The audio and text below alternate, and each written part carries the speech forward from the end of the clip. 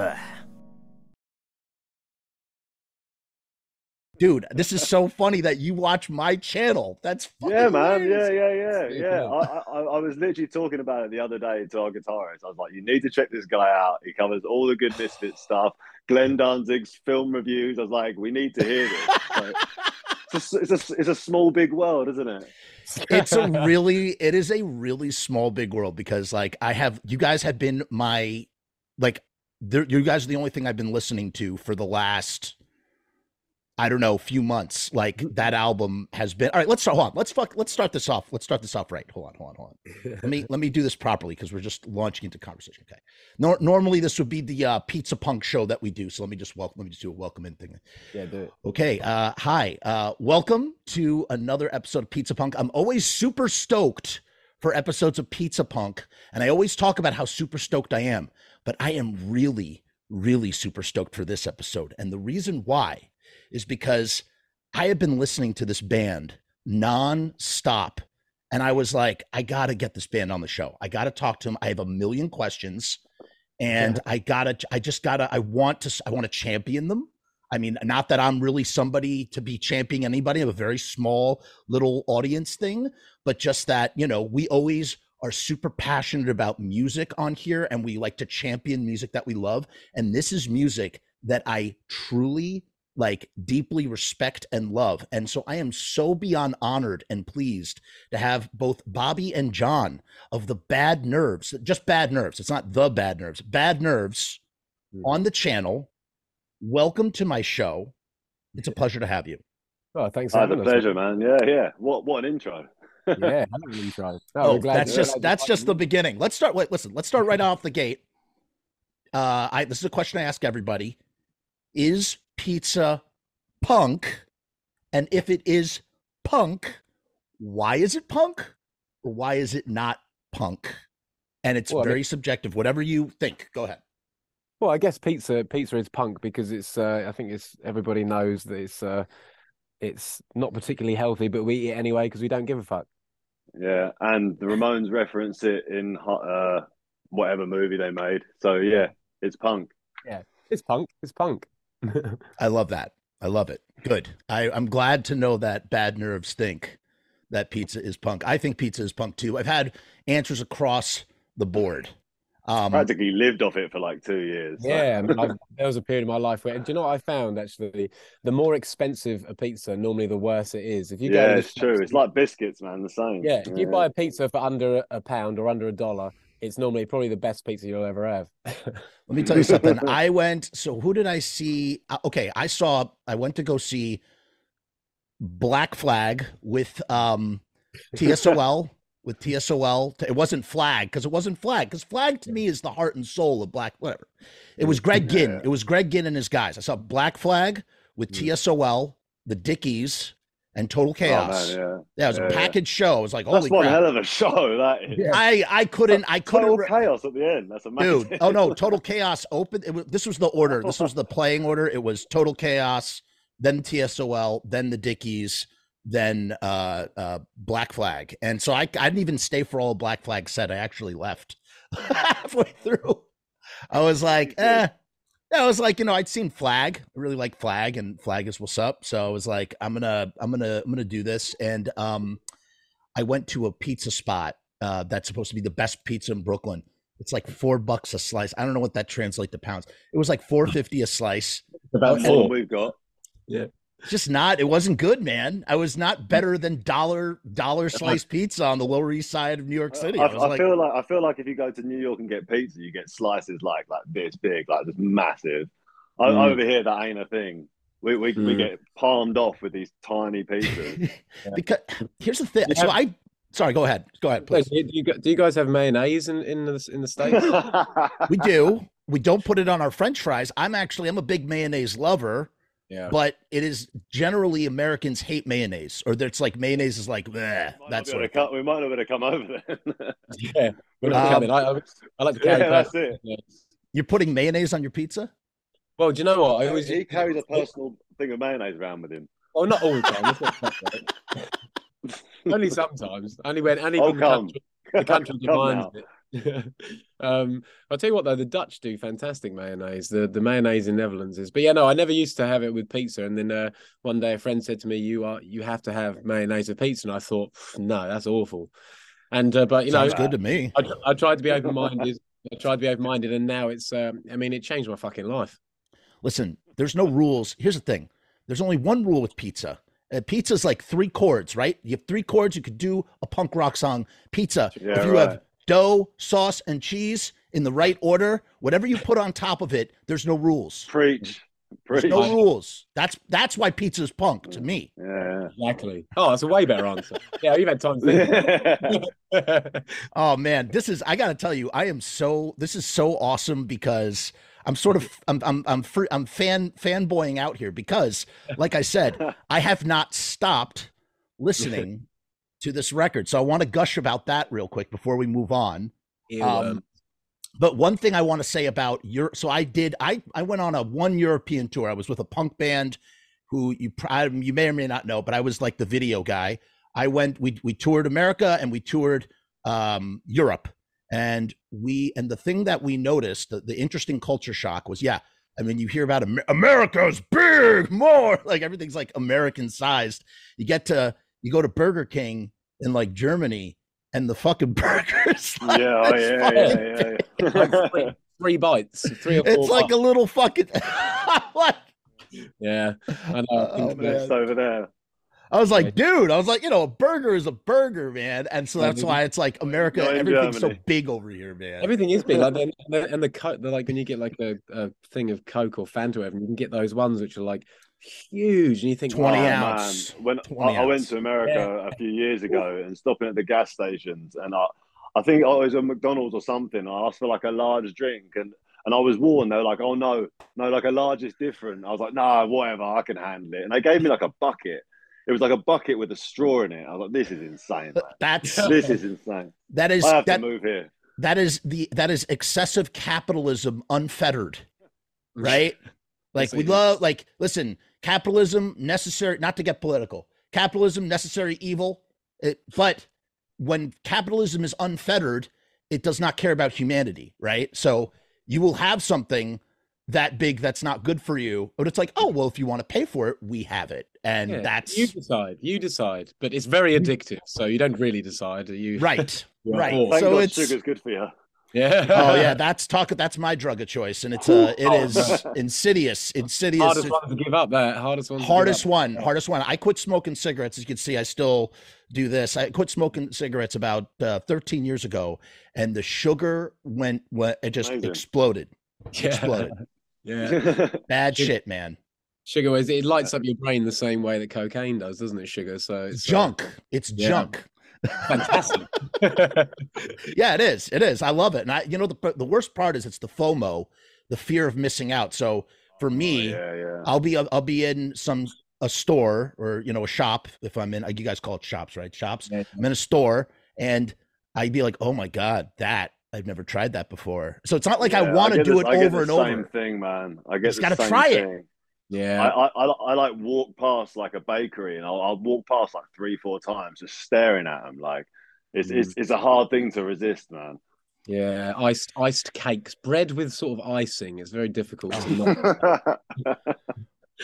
Who'd have thought? What a combo! I can't even imagine. And plus, you guys you guys play some pretty stellar gigs. I've watched almost every YouTube video on you guys. I haven't watched all the interviews. I haven't didn't do the interviews because I wanted to stay I wanted to ask you questions. Of course. Yeah. But I watched all the live video. I found you guys from I was watching videos from when Bobby was still on guitar in 2017. We'll talk about that. Terrible idea. It was a good listen. Well, I don't know the name of the other guy, but when you that's one thing. Okay, hold on. Let me start off my story about how I found you guys. And it's very important that I say this story. Sure. I am listen, from and I want to put this up front that I want to say this. I'm going to say this once so I never have to say it for the rest of the show. I want to say something. Spotify needs to pay its artists more money. All artists need to be paid more money. Now that we've got that out of the way, we all understand that. We all understand that needs to happen. from a consumer perspective, the thing that I love about Spotify is its algorithm. I listen to music, and then Spotify, technology, AI, whatever. Hey, you like this? You would like this. That's how I've discovered so many great bands. And what happens is I listen to the music. I will go to the show pre-COVID, of course. I will go to the show. I will buy the record. I will, usually the band is selling their merch. Nice to meet you. I found you on Spotify. Love you guys. I'll see you the next time you're in town. That's the best way. If you ever want to support an artist, the best way you're going to support an artist is go to the show, buy some merch. Amen. Right? Yeah. Like that's the best way you can support an artist. And Spotify, and that's the kind of weird thing about music in this day and age, where music has become more of like almost like a marketing thing. It's like a marketing thing for live shows. If people go to live shows, oh, I heard the music, I want to go see the live show. Again, this is pre-COVID. COVID changed everything. Yeah, and right. I'm going to see the band. I love the band. I want the friggin' merch, whatever. In any case, one day, when you finish an album, it goes right to Spotify radio, the radio for that album. And something, and all of a sudden I'm hearing the song. I don't, maybe it was, what the first song, Can't Be Mine, Can't Make You Mine. Yeah, Can't Be Mine, Can't Be Mine. I hear that song.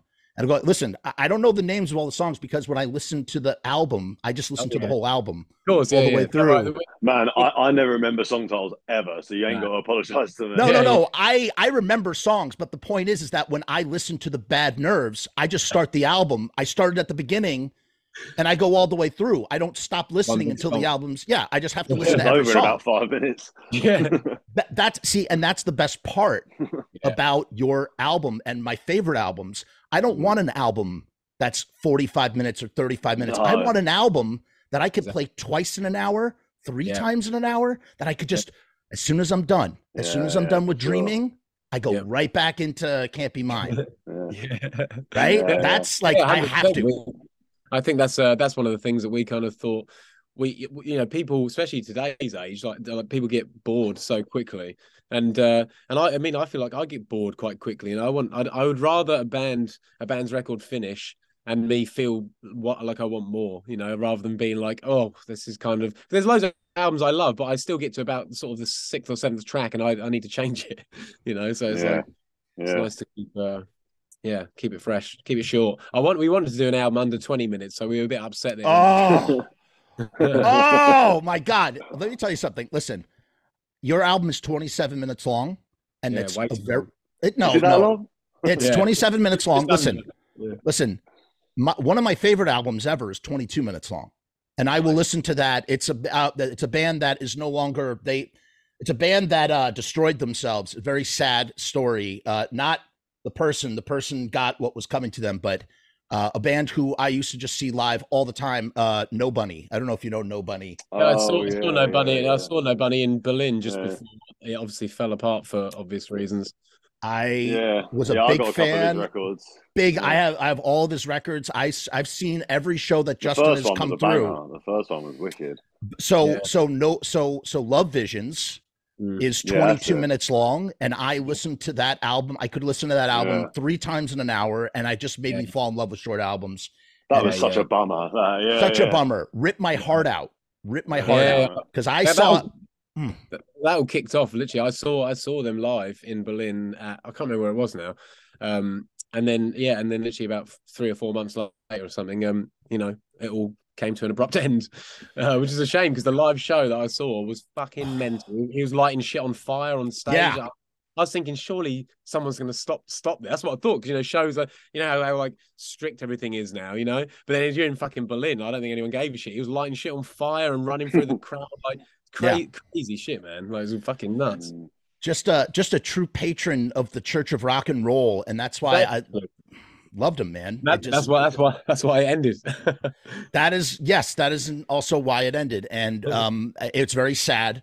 The point being, though, is that he made all of his albums are very short, and I just that was a masterpiece. So I've gravitated towards very short albums, and your album is, again, like I said, it could be, if it was 20 minutes, that would be just like That Yeah. that would be just like the tits. But you know what? It's still, like I said, it's a banger of an album. I'm listening to Spotify, and Bad Nerves comes on, and I'm listening, and I listen all the way through, and all the way through, and all the way through, and all the way through, and just compulsively over. I want to say it's been about 3 months.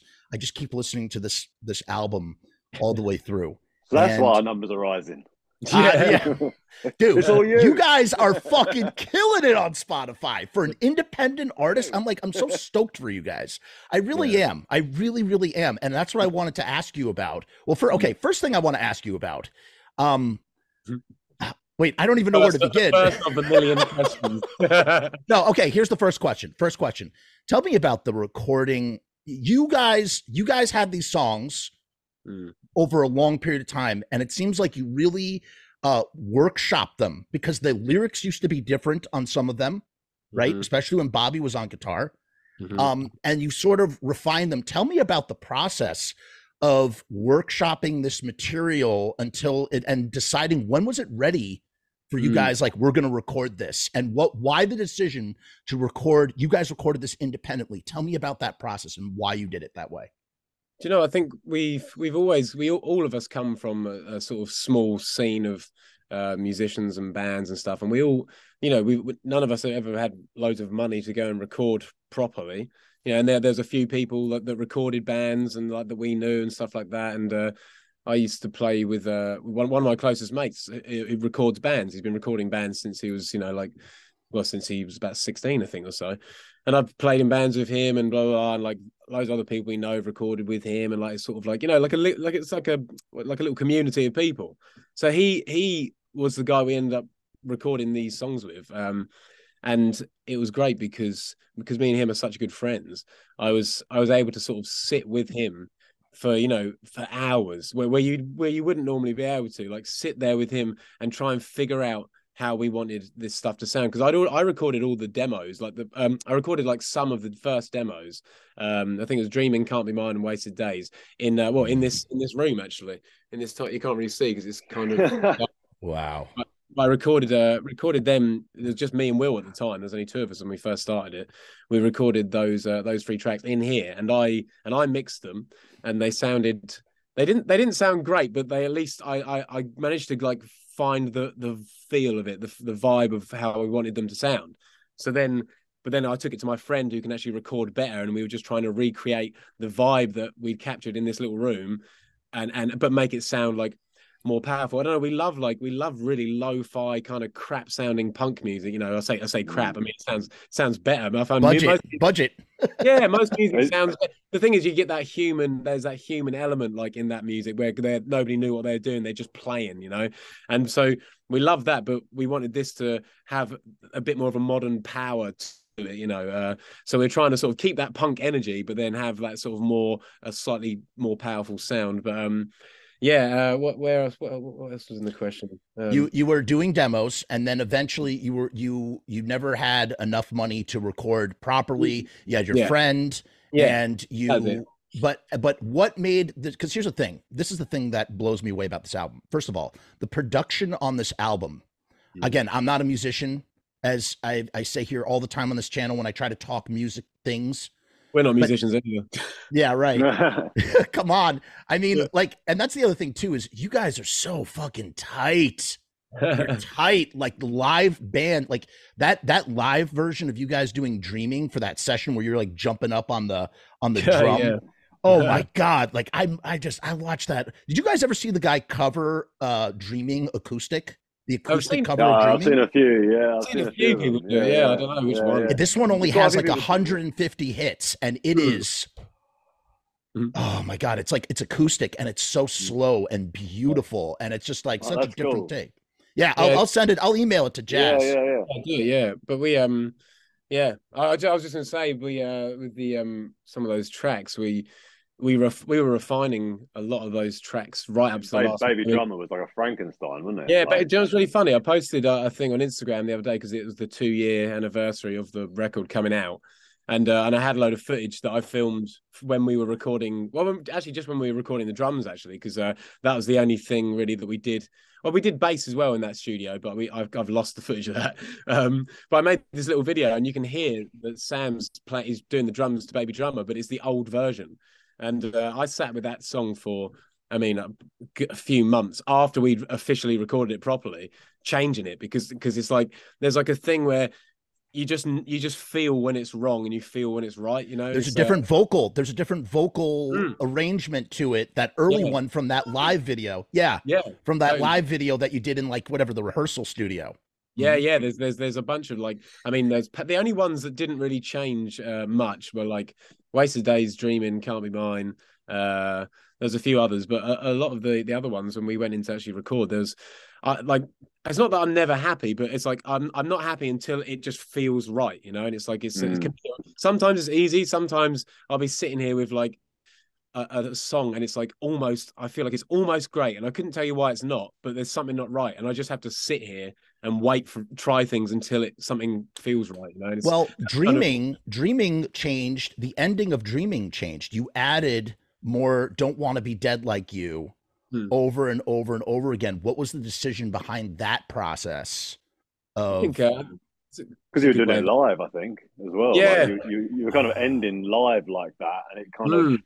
I'm pretty sure that might have been why. Yeah, that was why. I think it just seemed like well, that lyric can mean all sorts of things. Oh my God, that song in particular, you know, a few of these tracks have like really stirred up emotions inside of me, like deeply, brought me to tears in some aspects because the lyrics are really, really deep and really mean. I'm just turned 37 years old, and they just really mean something to me at this point in my life. I'm at this crossroads where I'm about to enter middle age. And so the themes on this album, you know, it's not a concept record, but their themes cross over so much lyrically. You're talking about dreams. You're talking about this idea of I'm growing tired of growing old, but I got a teenage mind. Yeah, exactly. Fuck, dude. Ain't that the truth? Yeah, exactly. Ain't that the fucking truth, man? Yeah, that's the thing. You get to a certain point in your life, don't you? And you realize, fuck, like you never really work things out like you think you're going to when you're younger. You think you're going to get to a certain age and everything will be, you know, as you dream it to be. And then actually you realize time's passing by and you're imagining this future and you're not even living in this present moment. All your time is spent thinking about the what ifs and what could be's. And then your life just disappears. And it's such a weird thing growing up, you know, because it's just not, when you're younger, it's great because there's all that fantasy and stuff. But as you get older and the fantasy sort of becomes like the reality of what life is. But you're fighting to keep, at least again, you keep the teenage mind or to keep your dreams. That's when you're most innocent and you're like, when you feel like you could do anything, everything before life, like it's life. It is life. Exactly. Yeah, because life gets you, doesn't it? And it makes you think, well, not for all of us, but it tries to make you think, forget all your dreams, forget all that, because it's not going to happen. And once you like succumb to that sort of feeling or that thought, you're just fucking miserable, you know. You got to sort of hang on to that kind of innocence that you have when you're a kid, you know. That's what we're all trying to do. But that's why Dreaming in particular has been so heavy for me. As you know, again, this is gonna I'm sorry to take it here, but I am, because so, you know, I think a lot about death all the time. I do. From time to time, I just think about, as I get older, I just think like, fuck, like what happens? Like all those big questions. And I had this epiphany when I was listening to Dreaming, and just thinking about, as I lie in my bed, dreaming forever, dead, but my love outlive me. And I thought, my God, that's what it is. Like, that's what happens when you fucking die. Like when you don't, it's not some violent accident. Like when you just, like, I thought about my grandmother who just, like, you know, she was 92, and she, you know, what's funny? She retreated into her own world for the last year of her life. She was not social. She was like retreating inward, and she slowly died. She didn't die the day she died. She started dying a year before. Yeah. And it was like she's shifting into a dream world. And I thought, like, fuck, that's what happens when you die. You just stepped off and you're dreaming forever. And I thought, like, what an invincible, the idea that we're all fucking meaningless nothings. There's so many of us and we're all fucking meaningless, but at the same time, that there is meaning, and that when we fucking leave, we're just off there dreaming forever. Our love lives on if we choose to love. Yeah, like exactly. The Beatles, right? Love, love, love. If we choose to Exactly, love, it lives on in the world. Man, whether it's our children, our fucking art, or whatever it may be. Like it lives on without us. And then this idea, but then why say I don't want to be dead like you? And that's what you were saying about the job, about life, what you think life's supposed to be, being weighed down. I'd rather be dreaming forever than be dead like you. Fuck you. It's nice to hear that somebody has really thought about that, because you pretty much like nailed it on the head. I like to say, we were talking about this, me and John, the other day, like lyrics. Like, I think it's nice to have things open to interpretation, because I don't like things to be too literal, because I think you take something away from the listener. If the listener can hear it and interpret it how they want, they can be more affected by it, and it's like a good thing. But like everything you're saying about those lyrics and dreaming is just it's funny because like a lot of people have zoomed in on that lyric specifically, haven't they? Like we've had a few like real deep and meaningfuls with some fans about that line in particular and what it meant to them. Like I can think of a couple that were like, seriously, like it struck a nerve really, and you just think that they can really mean a lot to a lot of people, like just one simple line or two lines. Exactly, that's the thing. I sort of think like people, not everybody is fortunate enough to be in situations where they're able to, or they're encouraged to sort of do the thing that really truly makes them happy, and that is so sad. It's like everybody has something they really love, and they should do that. Obviously everybody has to do things to get by in life, that's just the way it is. You have to have a job. Most of us have to have shitty jobs, blah blah blah, but like you've got to find a bit of time for the thing that you love, because that's the thing that will give you like some meaning, some purpose, like if there is to be a purpose to this sort of fleshy sack we're in for about 80 years. Well, I really like what Yoda says in Empire Strikes Back. The wise one. The wise one. He says, luminous beings are we, not this crude matter. I'm like, fuck yeah, Yoda. Wow. You're right. Luminous beings are we, not this crude manner. And so the idea of returning to the dream world. And the other thing too is, you said open to interpretation, of course, and that is what is beautiful about all the lyrics in on Bad Nerve, self-titled. But the idea of don't want to be dead like you is like a thing. It's the answer is whoever the listener is thinking about, because they're thinking about someone or they're thinking about a situation. And every one of them is subjectively valid. You're thinking about that person. I don't want to be like you. You're dead. I don't want to be like you. And it's something like the idea of like staying true to yourself. Exactly. Yeah. You've got your own. A lot of people know deep down what the path is they want to follow, whether it's intuition or whether it's thought about, whatever they know, but we're not society doesn't encourage us to do these things. Society wants us to go inward and not do what and sort of just do our little jobs and shut the fuck up. They don't want us to go out and express ourselves, creatively, because if everyone couldn't be any more clear, could it, these days? Oh yeah, exactly. If everybody did that, like we would, there would be a revolution, because people would be like, I'm not going to do this bullshit anymore. I know what I love to do. Let the robots do it, man. Yeah, exactly. Fuck it. Let the robots do it. We have AI. Let the robots take over. You also say this shit. This idea of this rhetorical question, can a sound go so far? Can it live forever? And again, I think when I hear that lyric, I think about mortality. I think about the idea of like, a sound is a finite thing, right?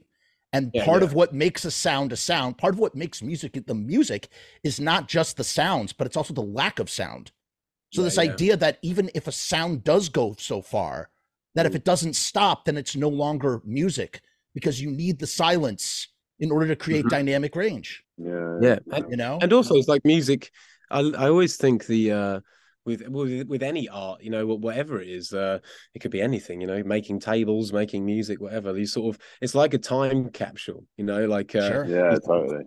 you're doing something whilst you're, you know, conscious and alive, like in this sort of reality, in this dimension, or whatever. Like whilst you're here, you can do the thing, put your passion, your love into something, and when you're dead, it's there for other people to sort of experience, and it is almost like you, in a sense, you kind of do live forever, unless someone burns all your CDs and deletes all your digital files, and then you're fucked. But you know what I mean? It's like it's, I like that idea of a time capsule, like whatever it is you do, even you know, it doesn't have to be art, it can be anything. Like if you help people in your community, you know, like, and people remember that, and you sort of live on in people's thoughts almost, you know, there's so many ways. It's the only way to live on, really, isn't it? It's to, of like, course, yeah. touch people in that sort of way, you know. With music, exactly. you can live forever. Yeah, I guess that comes up with that whole thing of, like, you know, leave the world better than how you entered it, or wherever it is, you know, like sort of Sure. like leave your mark, something to say, you know, like I was here, I was here, this is what I did, you know, enjoy. Yeah. Now that pretty much is the driving force behind doing this, I think. Exactly, yeah, absolutely. Because we everybody has, like I said, there's always that fear of, like, oh, should I be doing this?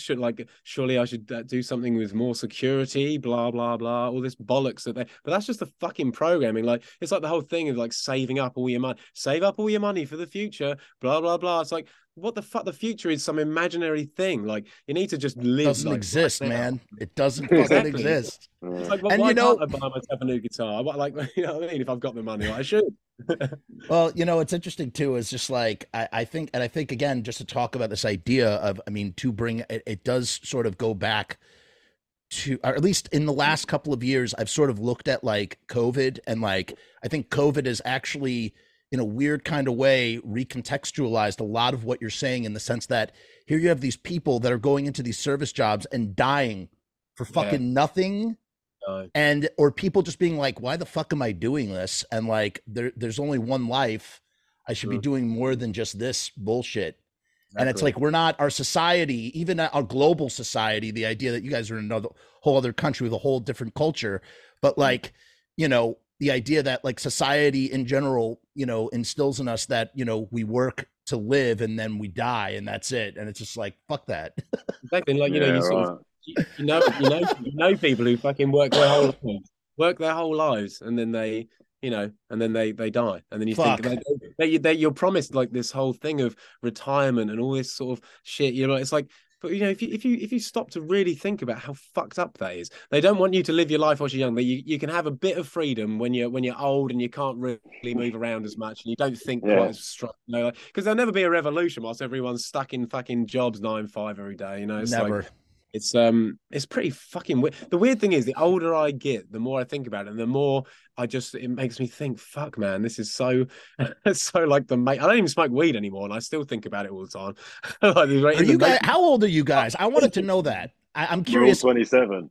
You're all 27. Really? Okay. All right. That's not. I mean, you're about to enter your 30s.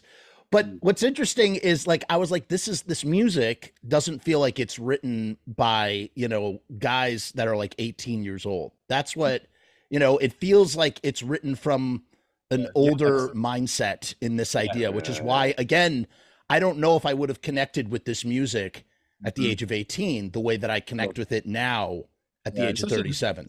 Well, like you say, the lyrics and the themes, they sort of, I think, in order for them to hit you in the way that we're talking about, you don't have to have experienced what it's talking about, but I think it helps, you know, because you sort of think, fuck, there's a lot of the questions I ask in some of the music is, I sort of things I think a lot of people are asking themselves as well, you know, like, sort of, like you said earlier, sort of, I can't think of the example now, but I like writing questions, putting questions into things, you know, like, the listener has to answer the question. That's exactly, you know, and it's freaking brilliant, man.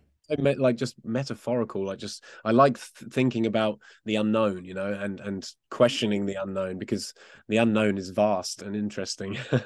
You know? Now I want to talk about. Oh no, sorry, John, go ahead. What were you going to say? No, go on. No, we were literally just talking about all this the other day and saying how like you much prefer people just to interpret it how they want to and hear how they interpret it back to you. You know, like that's kind of why you wrote it. Yeah, isn't that the best though? When you create art, Yeah. And then definitely. someone receives the art and then interprets it back. Yes. Yeah, That's yeah.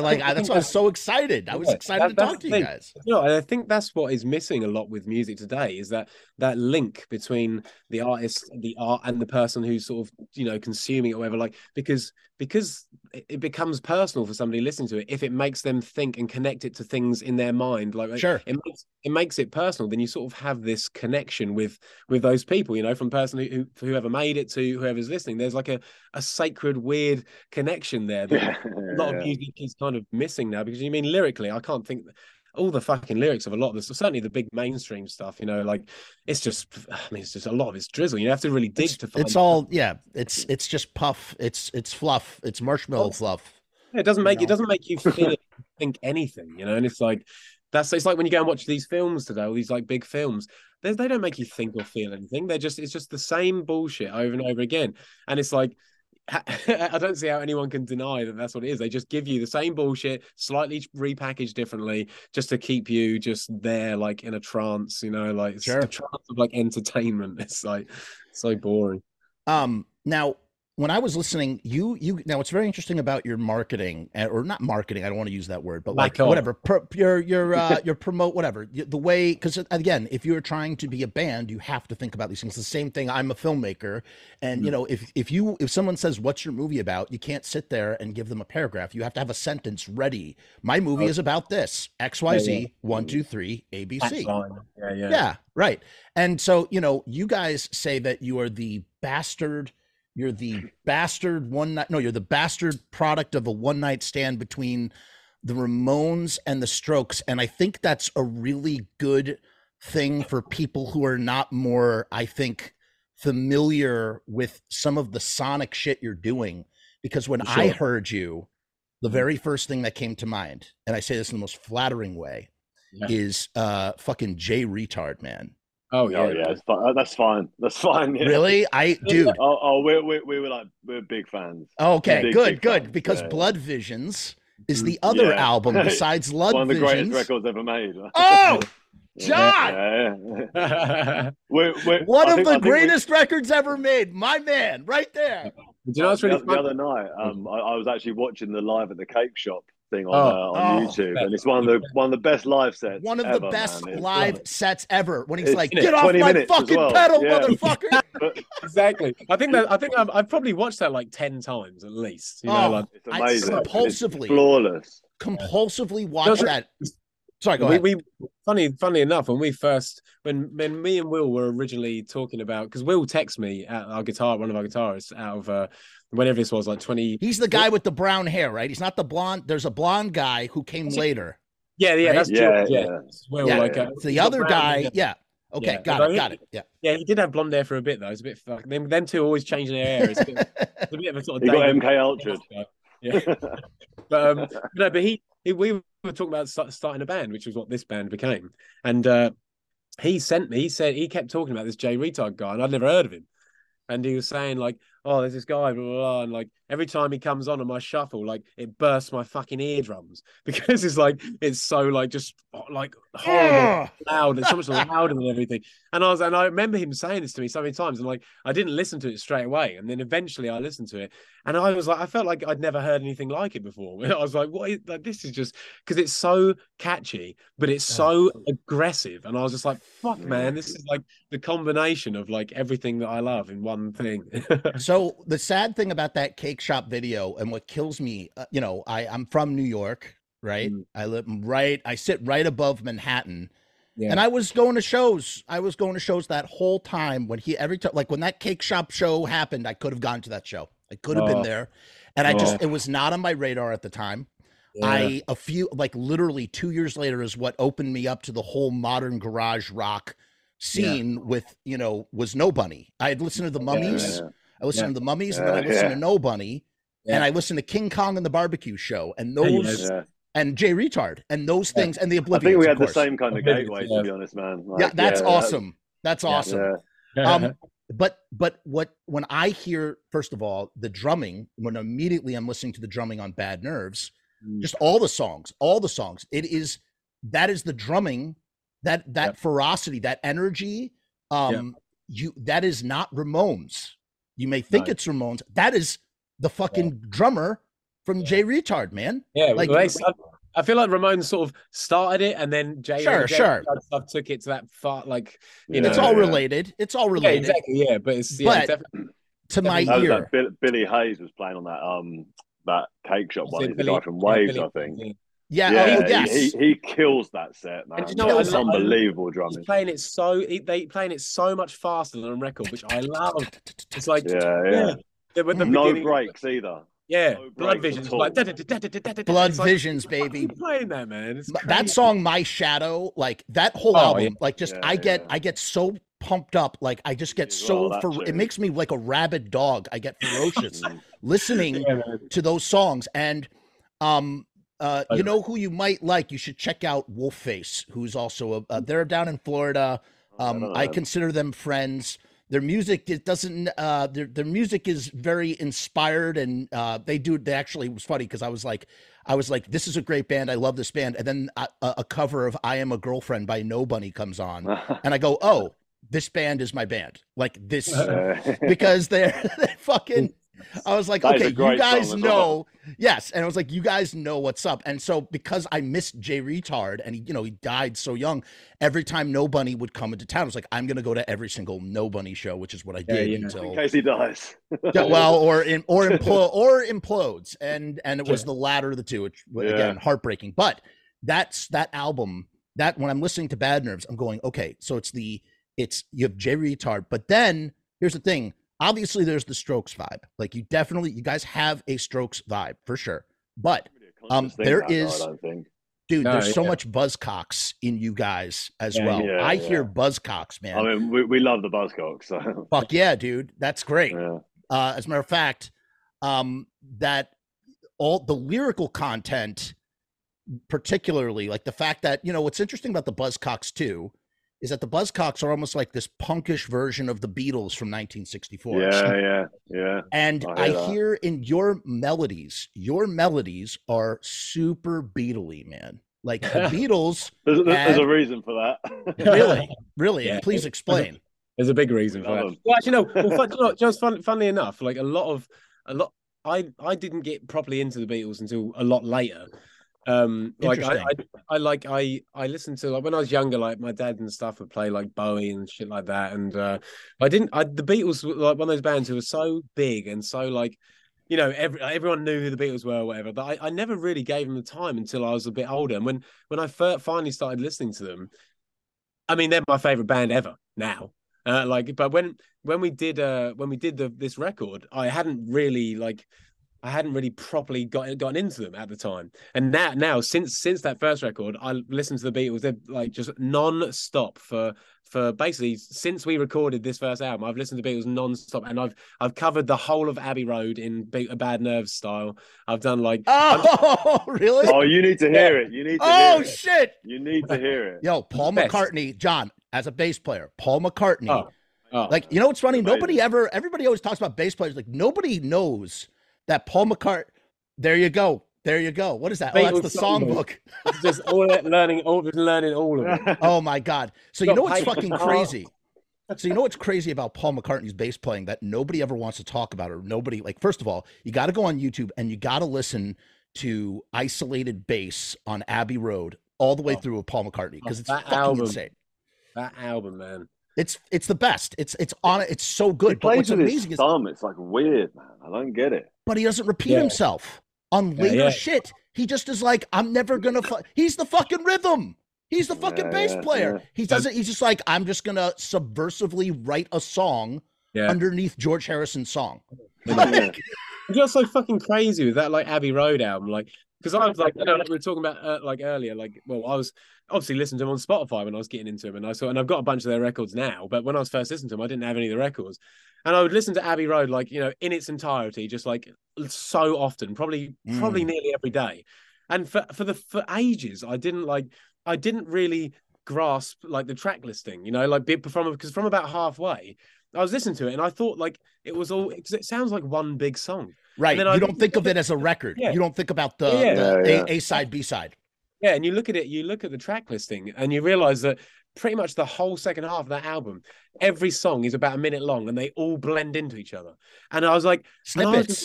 that blew my fucking mind. Like, even like with this second record I'm doing now, I'm just sitting here thinking, like, I've got like loads of little ideas where they're not whole songs, but I've got some really cool bits, and I think, well, if I can't turn that into a song, I'm just gonna make it into a medley like Abbey Road did. You know what? Oh, yes. So it's already happened. It's already happened. So cool, okay, man. just when I didn't think I could like Bad Nerves anymore, Bad Nerves admits, because it's not cool to admit that you like the Beatles today. It's like, they're so popular. It's like, fuck you, man. The Beatles are the GOAT for a fucking reason. I love my J Retard. I love fucking Misfits. I love the Mummies. I love the Ramones. I love all these Iggy and the Stooges, all of it. But what's funny, John, you say you watch my show because John told me before we started the show that he actually was familiar. He recognized, I'm a subscriber. I'm a subscriber, man. The guy from the Bad Nerve subscribes to my channel because he likes that I talk about the Misfits. If you think I could talk about the Misfits, I could, like, the Misfits, my knowledge of the Misfits pales to my knowledge of the Beatles. That's a pretty insane claim. I am a voracious, and if you watch, I actually did a breakdown of what's it called? Let It Be. The Get Back series. I did. It might be 12 hours long. It's divided into 3 parts, and I watched all. No, sorry, it's 8 hours. It's 8 hours long, and I watched the entire series, and I took notes, and then we went over. I've read a lot of books about the Beatles. So like if you want to read a really great book about the Beatles, again, this is the relationship, the chemistry side, not the musical side of things. Yeah. Fascinating story. You Never Give Me Your Money by Peter, what's his name? Peter something. And the book starts really with Brian Epstein dying. And it is a fascinating look about all the times that the Beatles almost reunited through the 70s and all of the dealings and all the business stuff and like a lot of some of it's salacious and some of it is like take it with a grain of salt kind of bullshit. But this guy is super well researched and he goes into all sorts of in and outs. I don't know why I'm talking about this, just that I love the Beatles as much as I love the Misfits. It's called You Never Give Me. I'll email it to Jazz. You Never Give Me. It's You Never Give Me Your Money. And originally Abbey Road was going to be called Everest, and they were going to take a photo on the top of Everest, and then they were like, fuck it, let's just go outside. Let's just go outside. But think about how iconic it is, and it was just an afterthought. They'd have probably died up there. Could have. I mean, if you get stranded on the side of Everest and they can't get to you, you're fucked. I've been down all the rabbit holes with all the bodies left on Everest, man. I love all that shit. Insane situations. Right. I read George Martin's biography actually, just because he was like a huge part of the Beatles. Sure, he's the 5th Beatle, one of them. Yeah, I mean, like, because there's when you're first getting into the Beatles, whatever, you hear the thing like, "Oh, he was the 5th Beatle," and you think, you haven't gone deep enough to really care who George. I forgot his name now. What's his name? George Martin. George Martin. Yeah. You haven't gone deep enough to sort of like care too much, and then as you go deeper, you start to realize the role that he played and like how talented he was as well, and you sort of think. So I was reading his biography, just trying to know more about the sort of technical side of what they did, because it's groundbreaking shit, man. It's nuts. I have a recommendation. Okay, I have a recommendation for both of you. And again, it's super weird. I'm not into sports. Sports is not my thing. Music is my thing. Bands are my thing. Bands are my sports. I read a book about recording engineering, and I know jack shit about recording engineering. Jeffrey Emmerich, You Never Give Me Your Money. No, sorry. Here, There, Everywhere. It's the same as the other one. Oh my God! No, it's called Here, There, and Everywhere. My Time Recording the Beatles. This was the engineer. He was there from Please Please Me. He wasn't the engineer yet, and he was there all the way. He recorded Band on the Run with Paul and Lagos. Oh, sick! I mean, he was there I think he left during the White Album sessions because shit just got really toxic or whatever. But he was there for everything, and so what would happen is. And this is like the beauty of melding technical aesthetic with artistic creativity. John Lennon would be like, hey, I want to sound like 1,000 monks chanting on the top of a mountain. And Jeffrey Emmerich, because the Beatles could do whatever the fuck they want, right? Yeah. They just like, it's like John Lennon goes, I want to sound like a fucking monk chanting, or John Lennon goes, I'm really lazy. I don't want to double track. I don't want to do my vocals again. Yeah. So they just delayed it by like a millisecond, and they accidentally invented double track recording. Yeah. Like the Beatles, like the techniques that they pioneered in the studio, and it's detailed in this book from this guy's perspective who was there. And you know, some of it has been disproven that like he's like kind of like an embellisher a little bit, but it is absolutely an astounding read for anybody who's into the Beatles, for anybody who understands recording music. What do you say, Jeffrey Emmerich? I'll email. I'll send you a link. I'll refer. I'll send all this stuff. Christmas is coming up, mate. Christmas is coming up. Well, you have to read that book if you are into the Beatles and recording and whatnot. It's fucking fast. Like just the idea of how they would record on Revolver, like the idea that like for Tomorrow Never Knows, like Ringo Starr essentially invented like drum loop sampling, you know, but by doing it live. The idea that they created sound collages using little tape loops, and they had to synchronize all these different machines to all work together at the same fucking time. It's fucking crazy. All that magic of all that stuff that they had to do all this crazy shit, and you sort of think, and this was before phones were there, so nobody was like getting bored and looking at the fucking phone. Everybody's really like in it. They're mind like trying. How do we do this? Blah, blah, blah. It's just amazing. And now today, like everything's made on a fucking laptop. Everyone would be on their phone, wouldn't they, if that documentary was made? Yeah, exactly. Yeah. What's crazy, the craziest part of all, is that Sgt. Pepper, which everybody is like the zenith, the peak, whatever. I'm always been a White Album guy, but Sgt. Pepper, which everybody goes is like, right? Of course, Abbey Road. Sgt. Pepper was recorded on 4 tracks. I know, isn't that crazy? Recorded on 4 tracks. And people don't understand, like for anybody who listens to this and doesn't understand how fucking insane that is. It's insane. If you want to create more room, you have to bake all the shit you did. You have to bounce it down to 1 track and go sacrifice a generation of quality. Exactly. Just so like, oh, we want some extra harps. Yeah. Like it's and that album is, you know, if you listen to that and you understand enough to know how limiting 4-track recording is, it boggles the mind. Sure. Sure. Imagine being there. Like if you could just go back and just be a fly on the wall and watch them do that, because you'd be like, that's the great thing. That's the thing. Problem is, I think a big problem now is that we don't have any limitations anymore, and because you can do everything on your computer and you can make it sound amazing. Yeah. There's no limitations. It's almost like you've been spoiled, so you don't have to really try, blah, blah, blah. And like that kind of lack of having to make an effort bleeds into every part of the creative process. And before you know it, you're just watching telly because you can't be asked. This is what this is, particularly in filmmaking, when people, again, there are many advantages. I wouldn't have been able to make any films if it wasn't for, digital technology, because I just can't simply afford it. However, there is a truth. There is, like, I hate to use, this sounds so stupid, but there is a truth to the idea of shooting on actual film. And, we only have this much film. Then all of a sudden, because we only have this much film, we can't get coverage, which means that we need to compose our shots.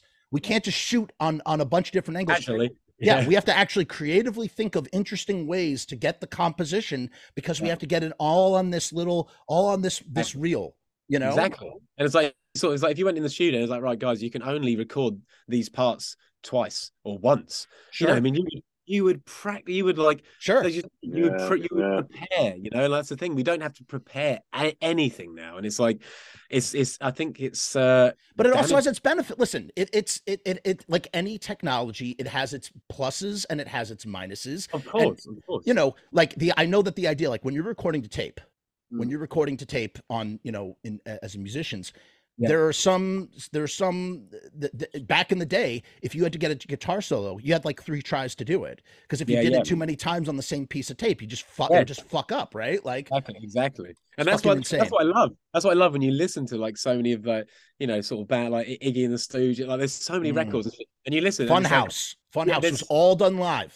Yeah, there's so many things where it's like, that's because you can do it and do any like take or whatever it is as many times as you want. You don't even have to record. You can just do it on the computer with fake instruments now. Like you can do all that shit. Like the human element is just, it's gone. It's a thing of the Yeah, past. yeah. Like, it's completely I, gone. I And it's love mistakes left in music. yeah, Like I love them. prefer it.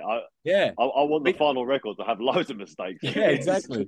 It's sort of there's something really missing now in this sort of the way we people record and stuff, and I mean I'm talking from experience. I grew up Sure. with all obviously all the tech, most of the technology. I went to and did music tech or whatever it is in college, and all that shit, blah blah blah. And like I grew up doing everything on a computer in this really rigid way, and that was just all I ever knew. And I couldn't believe that anybody would just go in a studio and play it live. That's how like sort of lost I was for my younger years. Like didn't really understand it, and then you have to sort of unlearn that stuff because you realize like even though it serves a purpose and it can be great for some things, this whole digital freedom, doing that stuff, like there's a lot of things that you do lose, and I think they're You important. lose the Like, human element, the swing, exactly. Yeah, the Yeah, swing, sure. right? yeah, the push and pull of the tempo. Like I've been doing some tracks. Like when I used to demo stuff, I used to, do some random stuff, and I'd be like, "What tempo do I want it?" And I would set up a metronome, and all that sort of shit. And that's what I would always do it like that. And these days, I don't do that. I just do it purely by how does it feel. And Wow. and then if I want to use a metronome in a studio to do it again later on, I build the metronome around what was played in the demo. If I like it like that, and it's and that way you sort of keep so much of the human element. But for years, I couldn't fathom doing stuff with that metronome, and now I'm like, what was I thinking? Like it's good for some things, but not for everything. I have to recommend to both you and John, you guys have to check out. I don't know if you guys are Pixies fans, but Yeah, like okay. So the guy from the Pixies who writes all the music, his name is Black Francis. He changed his name to Frank Black, and he had a solo career. And when he had this band called Frank Black and the Catholics, he went from recording. He went from doing multi-track recording the way that people did casually, indie or not, Yeah. and he would all of his solo records are recorded on 2-track tape that he would Sick. do in a mobile recording studio. That's pretty cool, though, isn't it? Bro, Yeah. you have to listen to get on Spotify when you get off here and listen to some of those Frank Black and the Catholics. Listen to Frank Black, Honeycomb. Listen to, and again, he's got more of like a country twang sound. They went from being, what the Pixies sound like, but Yeah, for sure. he veered off in his own direction. But what's truly remarkable, particularly, I would say, listen to Pistolero is a great record.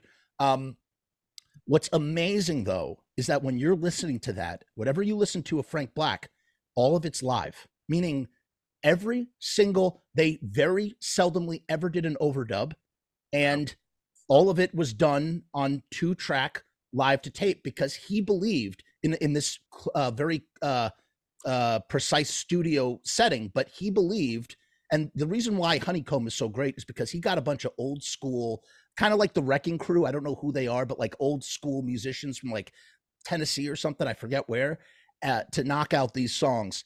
And when you hear the precision and the tightness of this band, you have to think about how they got to that place. And you will I think you guys particularly would really, really appreciate that. Yeah, that's cool, man. Yeah, definitely. Check that out.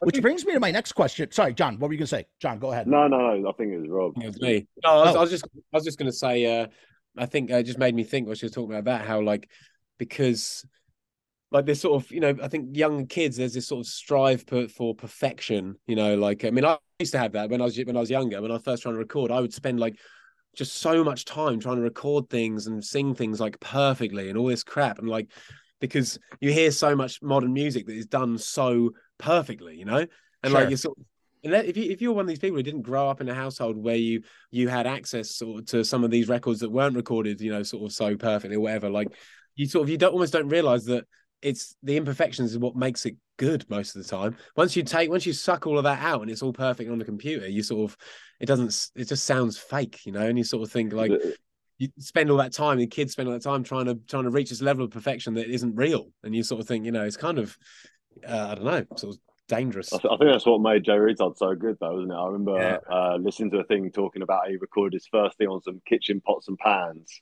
Exactly. Got like that's the sort of thing that kids should be doing. Do you know what I mean? Yeah, exactly. Making a drum kit out of pots and pans. Yeah. And If you ain't got a doing it on drum a computer. kit, exactly. Just do it like that. When you listen to those solo records and you hear some of the, all the hand claps, which by the way, you guys have buried down on some of your songs. You got a little hand clap action Yeah, going little, on, little yeah. bit.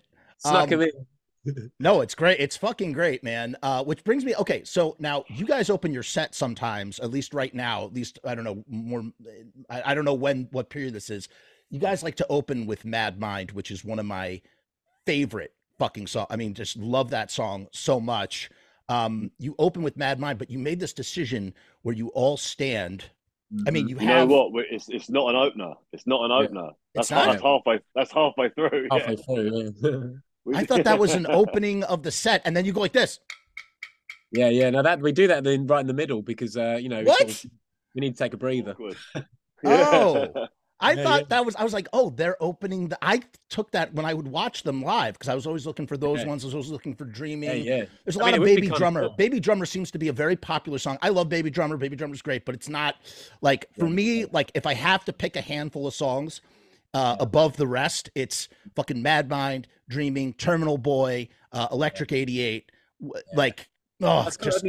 Kind of the same as us, actually. I mean, that really? like, I love Baby. All of us love all the songs on the album. Sure. I mean, me and John, always loved Mad Mind was our favorite. It probably is arguably. If I had to pick one to listen to, I think at the moment, I think Mad Mind, Don't Stop are my two favorites. I love you guys posted the lyrics of as you were writing the lyrics. I left a comment. Somebody responded to my comment. I left a comment about how much I love that song on your Instagram because I was like looking through your Instagram and stuff. Yeah, I've got a feeling actually. It's funny you say that. Oh, where are they? I found a load of the old lyrics from when not all of them, but from when some of them were being written. I kept them with the intention of posting them as well, but bang around to it. Wait, so the break, so the space with Mad Mind, so that is done as like a breather. But what's interesting about it is that it doubles up as a breather. We didn't do it because of that. We did it. We did it because we thought it was cool. But then we were it's so cool. It's so fucking cool, well. Dude. It like sets everything up. It makes it coils up the audience like a spring trap, and then you let the band know. You go 1, 2, 3, 4, and then you just launch into the song. And sometimes he does it for so long though. Sometimes that's awesome. I love that. I love that. I think like the longest was like 2 minutes or something. That's amazing. It went on forever. It went on for so long. If the crowd, if it's like every now and then you have a gig. Sometimes they're normally festivals. You know, sometimes you have a festival gig. Be a lot of people, but it's not necessarily your crowd or whatever. Sure. Yeah, and you sort of stand there. And it's like, okay, well, you know, if people aren't going to get involved in this, then I'm just going to stand here for a while and just see what happens. You know, you just wait to see what the reaction will be, just to sort of wind them up a bit.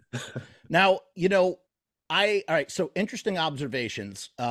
First of all, I'm really glad that you got rid of the guitar because you're a phenomenal front man. I mean, that's you rock it as the front man.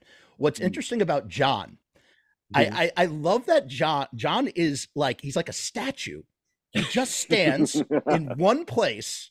And what's interesting is you guys are playing at breakneck fucking speed and John never looks. He has such a poker face. He's got his fucking glasses on. He's got the cool fucking jacket. He's got the cool ass earring. And he's just standing there.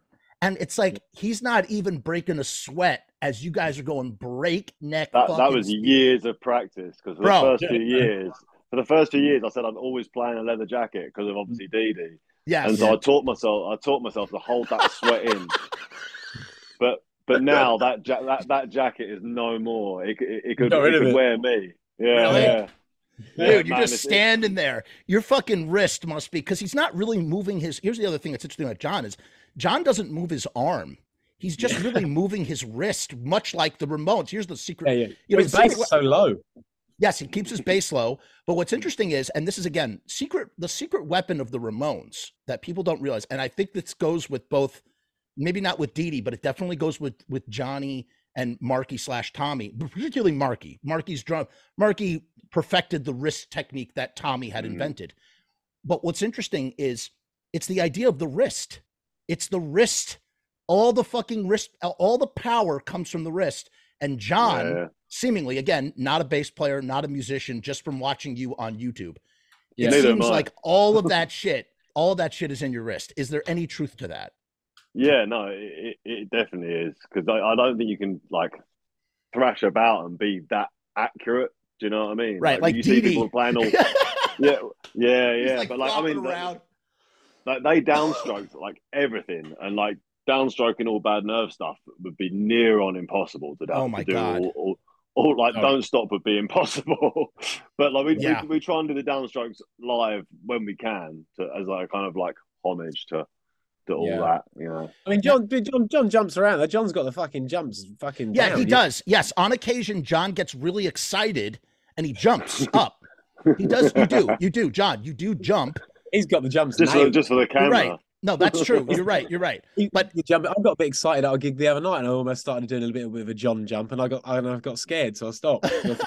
yo, listen, can't when do you jump wrong, man. You Oh, almost it's a jumped on my Fishbone back, show. man. That'll fuck up your I mean, spine, man. I can jump off the kick drum, but jumping on the spot is it's a whole nother thing. That is. When you did that in that Dreaming video, when you get up on that fucking drum riser and come down, like that's the video. Like if you guys don't need a video to sell your band because your band is just fucking like awesome, but if you needed to sort of like be like if I had to share like a video of the Bad Nerves, I would just share that video because I'd be like, I feel like that it shows you kind of in a live setting. You're playing live. It's one of my favorite songs of yours. It all sort of works together in that kind of way. What I wanted to ask you about, tell me about the backing vocals on and coming to the backing vocals. They kind of have this weird sort of effect or filter on them. It's like you're good. It's a really weird thing, but it's really awesome. It's like everything's like that's terrible. Yeah. But you know what I mean? Like it's this weird. What are you doing? What's going on? I think there's a certain like sound like we are quite like that nasally sort of like yeah, that's what it is. It's so interesting. Yeah, because otherwise, because if you just like a lot of like the kind of early punk stuff was all nasally, you know. Jay Retard's kind of nasally as well, isn't it? Like there's something about like if you took those dreaming backing vocals and you went, you know, right, you'd be like, God, this sounds crap. So like choir. Yeah, right. Sort of it makes it snotty. Yeah, it makes it snotty. Yeah, it gives it like it just sits better. It sounds cooler. I don't know. It's just like a bit more interesting, you know. I really love it. And you know, another thing, we've talked about some of the musical stuff, but also the vocal melodies are so fucking fascinating on all of these friggin' tracks, man. Like the way that you guys have such a grasp on vocal melody, and it just adds so much to the song. So it's like you have all these elements. So it's like, yes, I understand, and you know, I know why you guys are like in your PR thing, whatever, in your whatever the thing, the statement, it says power pop, and I understand why and the approach. And again, like, you know, especially when you talk about the Beatles and stuff, the Beatles, you know, are pop, and clearly there's some Beatles in there and stuff. But like, I do not see. I mean, that's not what I see when I see your band. I see like, I don't know how to describe it. It's just, you have synthesized a sound from so many interesting like places. And it's just, I really think that you are poised for a big fucking splash, man. I really, really do. I really, really do. Yeah, well, we you know, it's one of those things we sort of we really love the music. I mean, this is the first time we've ever done something where it seems like the people who hear it and like it, they like it and connect with it the same way we do, and that's like really cool. Obviously, really fucking cool. We've never really had that before, you know. So it's we kind of accidentally stumbled across this sort of I mean, the influences are obvious, but it's sort of come out. It feels like we managed to come out with something. You made something original from the influences, and that's what's so fucking great. I feel like, I mean, I never used to think that, but now I sort of listen to other bands and stuff, and I feel like, you know, there's not. I can't think of any current bands that sound. I know bands that have similarities, but like, yeah, I don't know. I wouldn't say we're the most original band ever, but I like to think we've done something it's a little bit original. You've done something fresh. Well, here's what you've done. You've taken a bunch of different like sort of sonic aesthetics, and you've done something. You've crafted fresh, interesting songs with them, and that's what. And it's really, you know, that's really what where to sort of put the focus. And here's my question. So you decided to record the album independently. Mhm. What does that exactly mean when you never signed a record deal per se. Well, You just did we it have, yourself. Oh, you yeah. have So now. You have yeah, now. so we signed. We signed, but only like small. You know, like we were signed to a really cool label called Suburban Records in Netherlands, like a Okay. really small little independent place. Like great people. So we did that, but we never. The album we I can't remember what the exact details of the deal were, but I think it was only one album, and yeah, and we paid our friend to sort of record it for us properly and whatever, and but yeah, beyond that, we haven't really ever had any. I think a lot of it as well is like whenever we've gone to like other producers and things like that, it's just not like they can be like amazing producers, but it's like we know the sound that it should sound like, and we know that if we go with Mike, our friend, then we're going to get that. You know, with Bobby there looking over it all and stuff, we're going to That's the get thing. exactly what Yeah, we me, want me, rather than me, wasting people's time. You know. yeah, me and Mike, when we did that album, when we first recorded it, all we were going by was the demos that we did in here, which was like just me and Will, like just. And I'm not a mixer. Like I mix things for fun, but I'm not like I'm not like I wouldn't say I'm good enough, whatever the fuck that means. I certainly didn't have the skills to make it sound how I wanted this band to sound, but I knew my Holy mate. shit. Whoever mixed and mastered this fucking album is a genius. Oh, we got it mastered at Abbey Road. Oh! Yeah. I know, because but the funny thing is, that's not because like we had sort of help or anything. We, funnily enough, our manager was good friends, and our mate who mixed it were good friends with a guy who's from our small little town who happens to be a mastering engineer at Abbey Road. So mental. Shit. Yeah, And he's a it was fucking meant to legend. be. Where are you guys from? We're from sort of, we originally said we were from London. We were actually from just outside of London in a place called Essex. But Just when we like started, me. Just like me, right outside of the big city. exactly, yeah. I know Essex. Sure. Yeah, when we started, we didn't think anyone would ever fucking hear his band, so we thought we won't say we're from Essex because nobody knows. London. Let's just say London sounds a bit cooler. Chicagoland area. I'm from the Chicago, even though I'm 90 fucking minutes outside of Chicago. Yeah. Chicagoland area. Exactly. But yeah, no. So we mastered at Abbey Road, and then like with that whole album, like we recorded it, and then because me and Mike were such good friends, we were able to spend so much more time sitting together using like his sort of technical prowess mixed with my kind of knowing how I wanted it to sound based on the demos we'd done, and then we kind of just mashed those two worlds together, and it's sort of and it took quite a while. Like, there's quite a lot of in fact we recorded the album in April 2018, and it wasn't finished until nearly 2 years later and it came out in 2020. So wow, because we weren't mixing for 2 years, but there was so much time between. I was trying to re-record bits like vocals. Like I've got a funny picture actually, which I've been meaning to post, which is a picture of my desk in my bedroom at the time, and I was living in this haunted, crappy, horrible pub. And I had this huge room, and like this is how DIY it was. And I just had my laptop with like this fucking preamp and a microphone. And that's where I recorded all the vocals, just like in this. You want to know something? Yeah. You know the Bad Brains, right? Yeah. Yeah. So yeah, you know how sure. they recorded Sacred Love? No. HR was in jail. Oh yeah, down the phone. Right? They had to do it. John's right. They had to. So they had one last song to do. They had booked time. HR had to go to jail. And they arranged it with the guards. They said they put the receiver outside. He was like barred in, and like the somewhere like the receiver, and they put the receiver right up next to the mic in the fucking studio. And when you hear that filter, that baby, that's just him on the fucking phone. That's not an effect. And that's why who fucking cares? Like that's so much more interesting. Yeah. That's the best use of a phone ever. Here's another crazy one for you. I've been talking about this a lot. This is a revelation. Now, the Bad Brains, they got their name from the Ramones song "Bad Brain." Now, so if you listen to Bad Brain, at twice the speed, because they thought.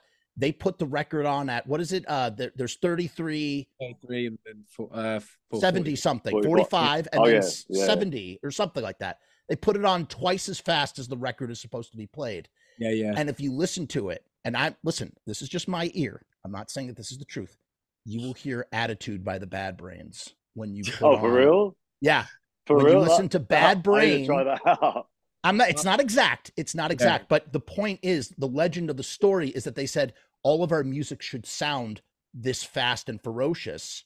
Yeah. And when you hear that song, you can almost go, oh, that's where they got inspired to do Attitude. And that's where I want to think that they got the. See, that's why I'm subscribed to your channel for factoids like that, man. That was a good one. I can't believe you're fucking subscribed to my channel. This is so cool. Because I got to tell you, and then let me ask you this about, and this is what, to bring us back to Spotify for a minute. Because again, I know this is a touchy subject with musicians, especially. I'm not on it, so I don't know. I get it. But like at the same time, like, you know, and I understand, like, you know, it's hard to get paid for the shit that you make creatively in this day and age. It just sucks. You're not wrong. It just sucks. And I'm in the trenches in a completely different area, you know, trying to do the same shit, much less successfully than you guys.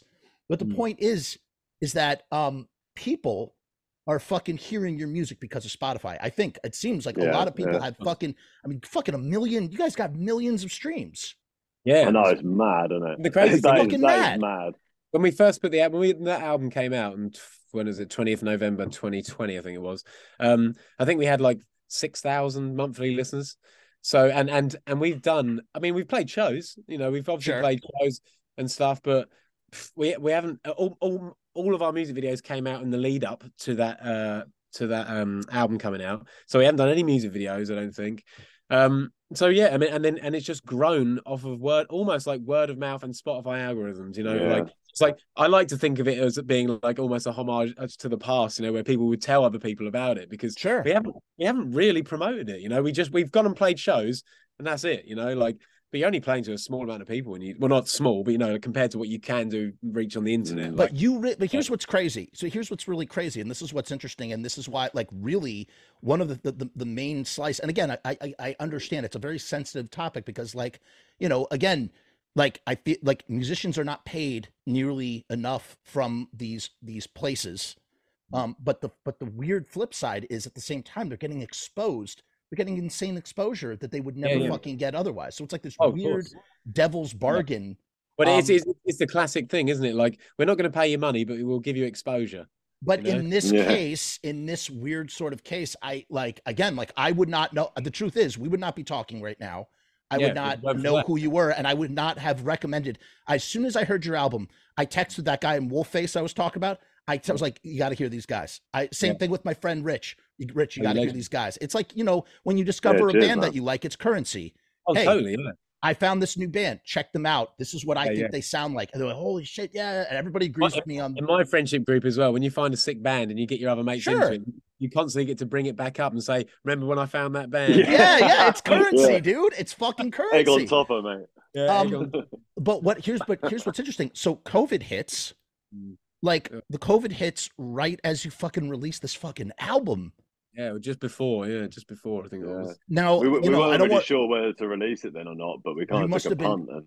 Oh my god! You know what the fucking thing is? Like trying to put an album out when you like, unless you literally write it on your own, you don't tell anyone, and then you just put it on the internet. Once you end up getting so many sort of other people get involved, and then it's like this whole thing of you have to, you got to wait to do it at the right time and do it the right way and all this bollocks. Like, and I've known bands like me and John, but I know I've got friends who are in bands for like 10 years, who it took them 10 years to put their first album out, and they were thinking, when we finally put it out, it's going to go, and they put it out, and nothing happens, and they split up.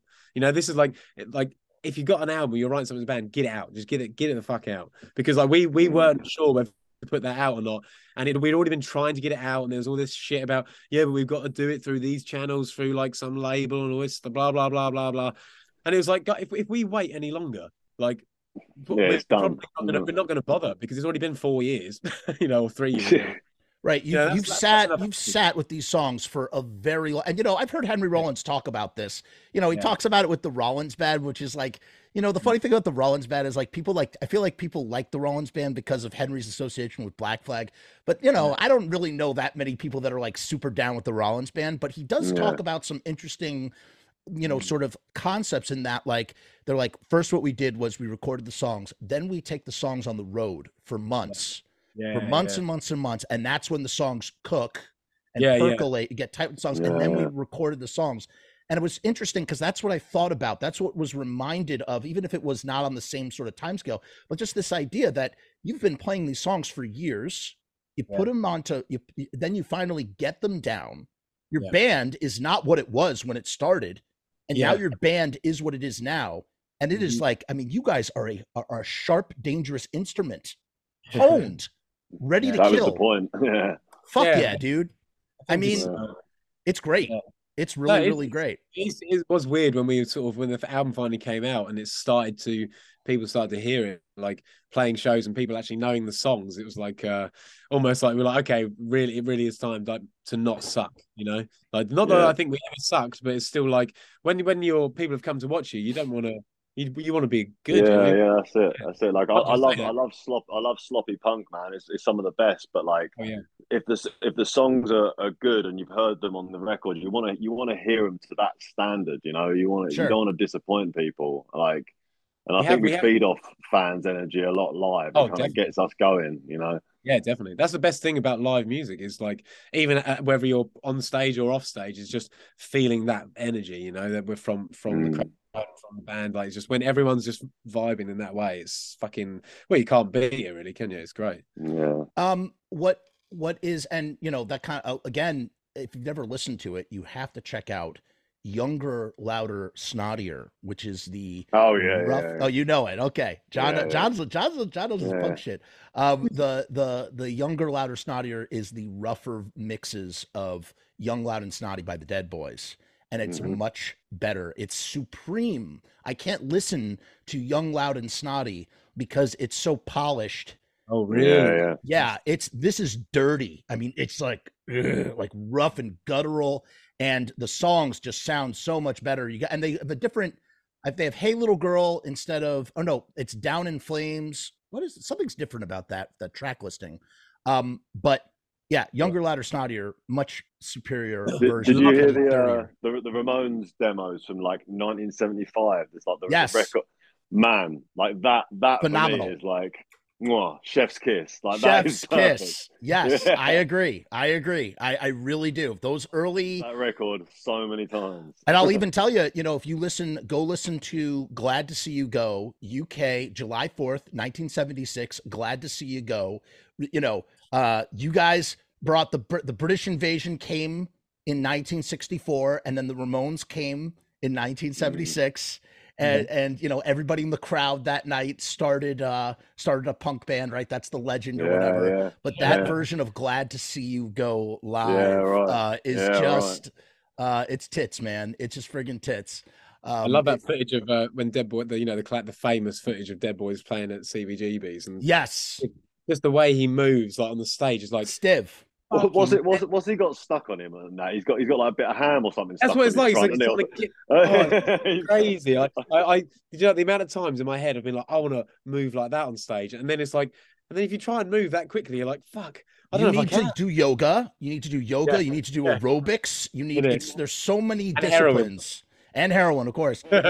So I hung out with the Dead Boys. Sans Stiv was obviously dead. I hung out with the Dead Boys at the CBGB Gallery right before they did the only true reunion they've ever done. And the reason why is because I had read the book. I can't say it on YouTube or what will eventually be on YouTube. The book by Legs McNeil, PKM, what that stands for. And I recognized Jimmy Zero, and I walked right up to him and I said, "Is it true that Stiv really jerked off in the chili at CBGB's?" And what was funny is there were all these kids waiting in line to go into CBGB's to see them play. Nobody knew that Jimmy Zero was standing right there in front of him smoking a cigarette. But I had my book and I had the pictures. I knew who he was. So I walked up to him and he thought he got such a kick out of being asked that. He's like, come back with me. Come back here. So I was hanging out with him and his girlfriend. And over there was Jeff Magnum in the corner, and Cheetah Chrome had just had a kid, and Johnny Blitz. Bro, Johnny Blitz walks in. He's like, do not say a word about the stabbing, because Johnny Blitz was stabbed, almost stabbed to death in 78. Brutal. Yeah, fucking crazy, man. That was a fuck. That was a. I got to go to CB's right at the very end of its Yeah. from 2003 to 2006, and then that was it. So yeah, Yeah. What is it, like a actually- museum or something now, or like a what is No, it? it's- What do they do? So what it eventually turned into, it's something called John Varvatos. It's kind of sad. It's bittersweet. Yeah, he's a fashion guy, and he preserved the walls of CBGB's, and yeah, the walls. So eventually, when you guys do come to New York and invade America, for which I will be there in the front fucking row with my shit kickers on, kicking shit in the pit. You have to stop off there and at least see the walls of what You'll have once to take was. us on a tour when we come over. You have to take us on a tour. I swear to fucking God, you guys, whatever, you guys let me know when you're in fucking town. We will get pizza, and I will show you fucking Lodi if you want to see it. Lodi is right across the This fucking. sounds like the dream, man. Yes, Next you year, let me know. hopefully I we're gonna swear be to God, planning, dude. so- I swear to God, you hit me up. I will fucking do that. I would love. I mean, I'm Yeah, not man. like an expert or anything, but I will. Yes, I would totally fucking show you those places. I want to know: how is is America on the horizon in the somewhat distant future, or like what are the current plans right now for you guys in general? coming next year. You are coming next year. Oh yes. I think That's- so. Oh, all right. Yeah. I'll keep my fingers crossed, man. Yeah, That is so will that's we. awesome. Obviously pending various things, but it's certainly being penciled in to happen. So It's really hard for bands, especially independent bands from the UK, to get over to America. It's just like it's fucking difficult. It costs the same amount Yeah, it's the as money. to get a deposit on a house over here. It's the same cost, Oh. at least. So you It's basically such you it's can't such do a it. shame. You can't do it without financial backing, basically. So we're hoping to get a little bit of financial backing to just about cover the cost of us being able to do it. Oh my God. Yeah. Like But it's really like a dream for us, man. Like, you know, Yeah. that is the pinnacle of what we want to do, is get to America and play for you guys. So. Yeah, because you get the feeling, like, don't get me wrong, we've got a lot of people over here in London particularly, but in the UK who like the band. But the numbers alone on the various streaming sites and stuff, you can see America is so into what we're doing that it's Which is just that we can't- surprising, because I thought they'd have heard it all before. Yeah. That's the thing that blew my mind. I thought Americans had heard all this before, and suddenly they're listening to Bad Nerves. It's like, Yeah. Cool. So it's like, yeah, it just seems like the place to be for this band, So as you say, it's a weird situation, and like, I don't say this in a negative. I say it in like as just like a testament to like how fucking great you are. Is that like, again, some bands they're too early, and some bands they are too late. And it's like, if you had like the music that you were making was so fucking like mainstream decades before you were making it. And it's it's fresh now. It's fresh again. And I think people are tuned into this idea that like, holy shit, this is really great. And it used to be really popular, and it's like really great again. And like, just this idea of like, because rock has sort of it's weird. Like rock used to be the main fucking thing, and now it's like this little compartmentalized. Yeah, it's just like almost irrelevant. It's not irrelevant. It's just become, it's become a subgenre. It used to be a big thing. I wanted to ask this. So why Children of Heat, which is why I contacted you initially. Why Children of Heat? Particularly, of all the songs, of all your influences that you could cover, and you were like, "Fuck, let's do the Misfits." I was so happy when I was like, "These guys are what's up." To be honest, like personally, they've been one of my favorite bands forever. And then I think me and Will, a few Halloweens ago, were just going through it. We were just listening to the Misfits just non-stop all of October, and we were like, "Oh, you know what? We should do a Misfits cover just because we love them." And Children of Heat is one of our favourite songs collectively, so it made sense. But that's pretty much it. And then we played it live in Benidorm the other day, and it was probably the most fun we've ever had. So we played it live for the first time ever, and we in fact, have we even rehearsed? No, we did actually. We don't really rehearse, but I think we did rehearse that, didn't we? It's one of my favorite Misfits. I mean, I love all the Misfits songs. It's one of my favorite Misfits songs. It's from one of my favorite periods. I love that horror business lineup of the band Man, is yeah, for just sure. the shit. And I just always loved just the, the song and the idea. And, again, like, part of what makes the Misfits, the reason why I talk about Misfits so much on this channel, it's not just for the music.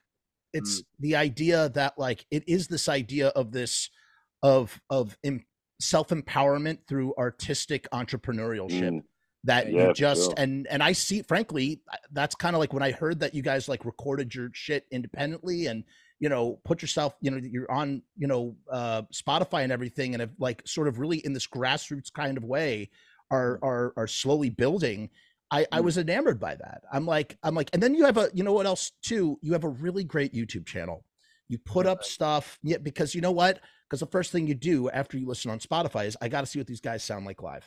Yeah, of course, you have there's a lot of people recording. A lot of the videos of you guys don't have it's just somebody on their cell phone. But then you took some really polished shit and put it on your YouTube channel. Be like, this is us when we're playing live. Yeah. And it's in this place where even though we can't see you at a live show, it's in this place where we can find you right on the internet. Yeah, for and sure. Just Well, not man, enough. like, yeah, sorry, go ahead. I spent so many hours on YouTube looking up bands that I'll never get to see live, just to find some live footage to know to experience it.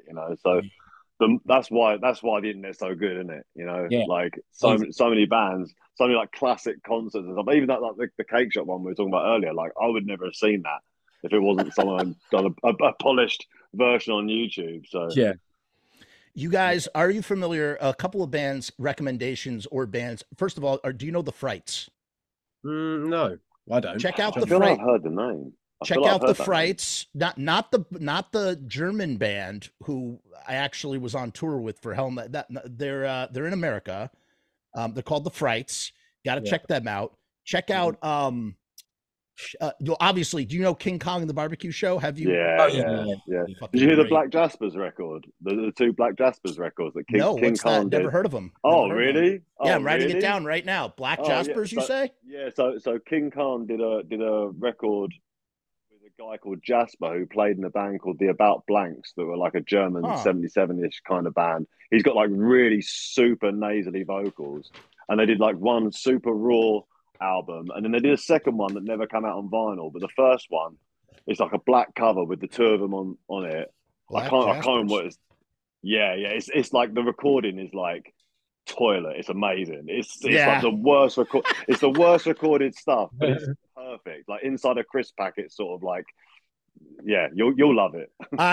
Yes, I am a bit. I love. See, I'm that's that whole genre of budget rock in general. I think that it doesn't. The best thing you could do is get a unique sound. Like, yes, obviously, all the stuff, Bobby, all the stuff you were saying about like recording in like the fundamentals that you learned in recording when you were younger are important and make sense. But at the same time, it's this idea of like, hey, like that's a really fucking weird sound, or hey, let's record this in a bathroom because But the crazy thing is, when I was doing that, when I did that Abbey Road like Beatles cover, like is this going to come out in some sort of capacity? I'm hoping so, but not until this second album is sort of going somewhere. Tell me about that after you finish your statement. That's what I wanted. We'll wrap this up, guys. I want to thank you so much for your time. Right.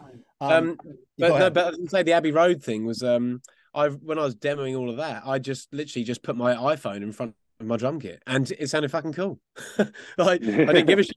I was, to be honest, I was getting smoking quite a lot of weed at the time, so I was like, I ain't gonna be setting up all this. I looked at all my stuff because I've got like a little setup here, drum kit mic up, and I was just like, I can't be fucked with any of that. I'm just gonna put it on my iPhone, play it in, and then just take off my iPhone, put it on my laptop, and I was like, it's so much easier.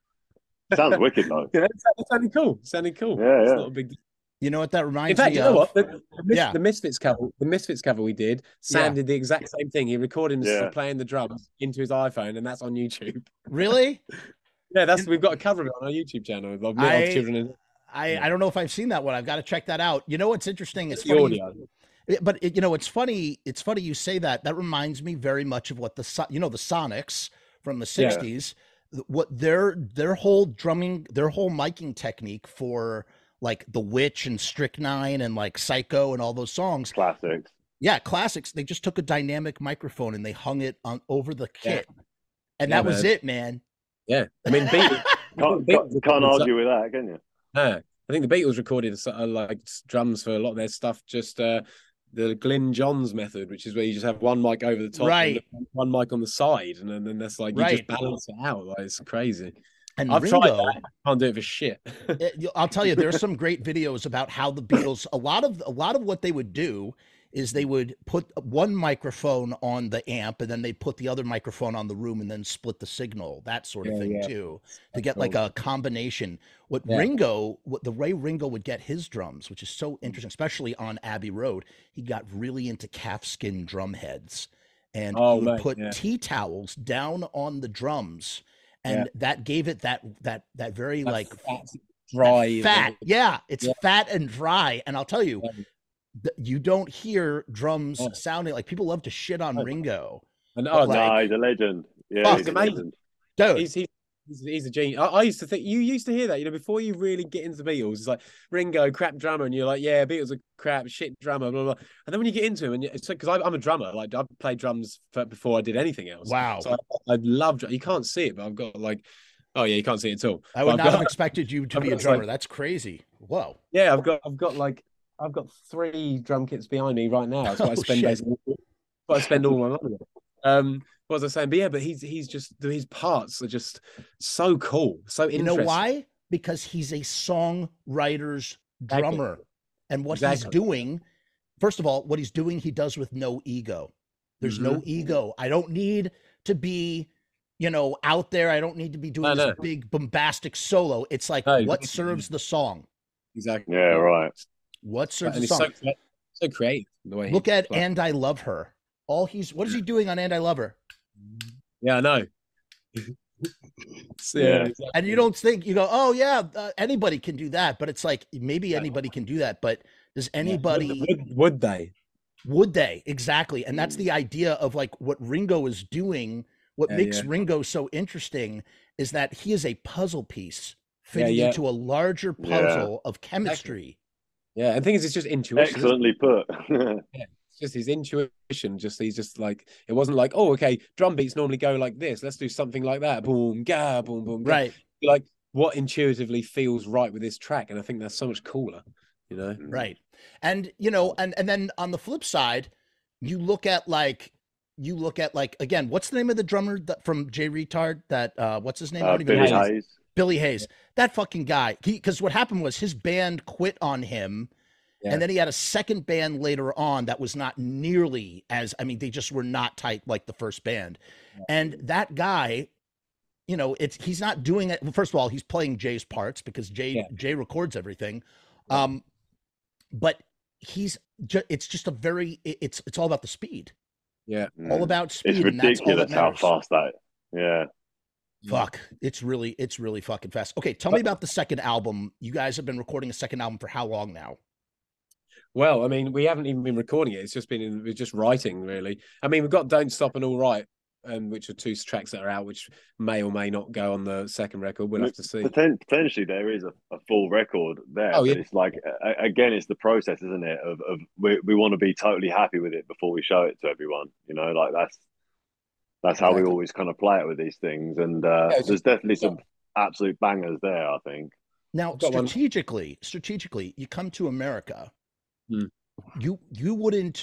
you be presenting the first album, or would you think you would be slowly peppering in songs from the second album if you're trying to make a splash? How do you go about that? I mean, to me, I sort of think that then the first record's still new to people. It's only like, it's not like an old record yet, really. It didn't really came out in a pandemic, so it hasn't really had its. It's a brand new record to me personally. Yeah, exactly. People want to hear that live. Like if people haven't heard it live, they want to hear that live. There'll be a few new ones in there, definitely, but like I think. We owe it to the people that have been listening to that record to come and play that record for them. Genius. Right? That's smart. That's smart. That's what you should do, because it's like you want to introduce. That's what I want to see. Yeah. Yeah. Well, that's definitely what I would want to see. But like, it's like this weird, tricky thing because it's like, oh, we've had these songs for so long, we've been playing them for so long, but you're going into a brand new market. How do we? Yeah. Do you try and do you try and mix it in with new shit, or do you fucking like leave them fucking their ears ringing with the fucking shit that's so fucking tight? Because when people see you in America, they got to see that tight fucking weapon of mass destruction ready to blow their faces off that you guys are, Oh, yeah. It'll be that 100%, man. Like, we don't like practicing either, so we ain't gonna learn any new things. yeah. But like I think you guys are at, it's funny. It's like even though you had these songs for a long time, and this album had like this weird sort of birth and release structure. I feel like you guys are in like actually like a really good place in that kind of regard, because again, you have this album that has an online recognition and presence, and when you eventually introduce yourselves into a new market like America or whatever, and you have those songs down so live, you are going to leave Americans with such an impression of who you are, because you're performing at the pinnacle of what those songs need to be for that audience, in my opinion. I think that's why we think we're sort of saying let's do the American thing, because we don't. It's sort of a question that was asked, and it was like, should we do it? And I think we all think, for the same reasons you just said, is that let's go whilst we're at the peak of this era. Let's go out there and some people deliver it. Don't let it pass you by. No, exactly, because that will like, once that era is gone, it can never be seen again, and it seems a shame that people not really in the bigger picture is that not many people who have got to actually see it. So it's kind of especially because America, so many people are listening to the tracks. It seems like the place to go to whilst we're still in that sort of part of our career, if you like, or whatever. Sure. I mean, and it's like a weird thing too, because like America is really big. It's like, we were talking about like culture and whatnot. Like America, it's really not by state. America is actually more divided. There's like 10 or 11 cultures within America. Like it's a weird friggin' place, man. Like, you go to the South. The South is a completely different place from the North. The West Coast is very different from the East Coast. Everybody talks like this out in the West. Like, yeah, man. Like, everybody in the East Coast talks really fast, and it's just I don't know. It's a really, really weird place. And it's like, how do you fucking hit America in this day and age? It's like, oh yeah. Well, we ain't got a fucking clue. we just I think you'll do really well in New York for sure. Like, it does seem like there's a few obvious places that people like the music. New York being one of them. Sure, Chicago, LA. LA, those sort of places. We've been played. We're getting plays from loads of places in America, but there's I don't know. There's a few obvious places we'll hit, I guess, and just. I guess you could look at that data and be like, okay. Oh, you can, yeah. That's so. Really, that's another great thing about that technology. Like people base tours around what their stats say, because if you've got loads of listeners in a few certain places, it makes sense that you would go there. Hopefully all our listeners will be in Roswell or something like that. We can just go and tour in Roswell. We've landed. The bad news. Aliens. All right, let's wrap this show up with a very here's what we're gonna do. We're gonna I want to hear, in particular, Bobby's 5 favorite Beatles songs right now, and I want to hear John's 5. And the reason why I'm picking 2 different things is because I want to create some variety here. John, I want to hear what your current 5 Misfit Obsession songs are right now. Oh. And that's what I want to hear. And when I stop talking, you can begin. I'm stalling, right? As a matter of fact, here's what I'm going to do super quick, since we haven't done it yet, real quick, because we have to do this anyway for the show. I just want to quickly speak about our sponsor, riotstickers.com. If you need stickers, you got to go to riotstickers.com. Sharpie Riot, he does the sticker game better than anyone else. These are UV coated stickers. They're printed on vinyl, and they are waterproof. And we're doing a deal right now. If you go to riotstickers.com/Frumiss, that's FRUMESS, you can get 1,000 stickers for $79. You're not going to find that deal anywhere else. You have to go to that link. It's going to be in the description right underneath all the Bad Nerves stuff. The Bad Nerves link tree will be down there as well, where you can go and hear them on Spotify and all these good places. And we'll play our little 60-second Less Than Jake theme song right now.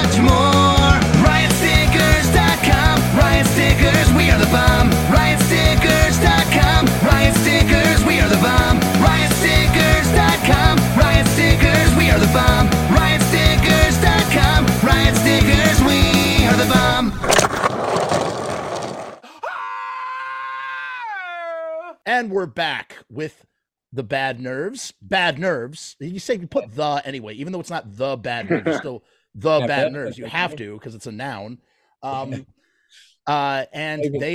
they are going to each give me 5 songs. We do a lot of top 5 sort of nonsense on here, and they're each going to give me 5. It's not their favorite songs, because how could you have favorites? I don't have favorite Beatles songs. There are Beatles songs that I'm obsessed with at the moment. There are Misfit songs that I'm obsessed with. But like you just pick what's currently in your whatever's in your rotation at the moment. So who wants to start? The Beatles catalog is in my. I'll start if you want. The whole of the Beatles catalog is in my permanent rotation. They've been my top artist on my streaming shit every year since I started listening to them. But like favorite, I mean, obviously, I literally love. I think I love probably 98% of their music. There's probably only a couple of songs which I don't even dislike. I just, they're just like Piggies, for example, on the White Album. I like that, but I like it more because it's a bit of a giggle. It's not really. I don't think it's a novelty. It's more of a novelty. Yeah. But like if I was to try and pick some off the top of my head, I think. I mean, it's almost like everyone you pick is going to be a bit of a cliche, but I think "A Day in the Life" is an absolute genius song. Like when I listen to that, it makes me just transport into another world.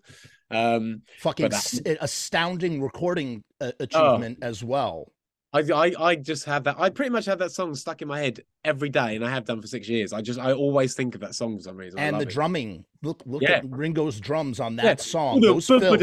It just cuts out again. Yes, so those fucking fills, bro. I know. You think it's going to kick in, but it doesn't. You're like, I know. So cool. What else is there? Happiness is a Warm Gun, I think is fucking amazing. Okay. Fun trivia fact, super quick. I'm going to interject this super quick.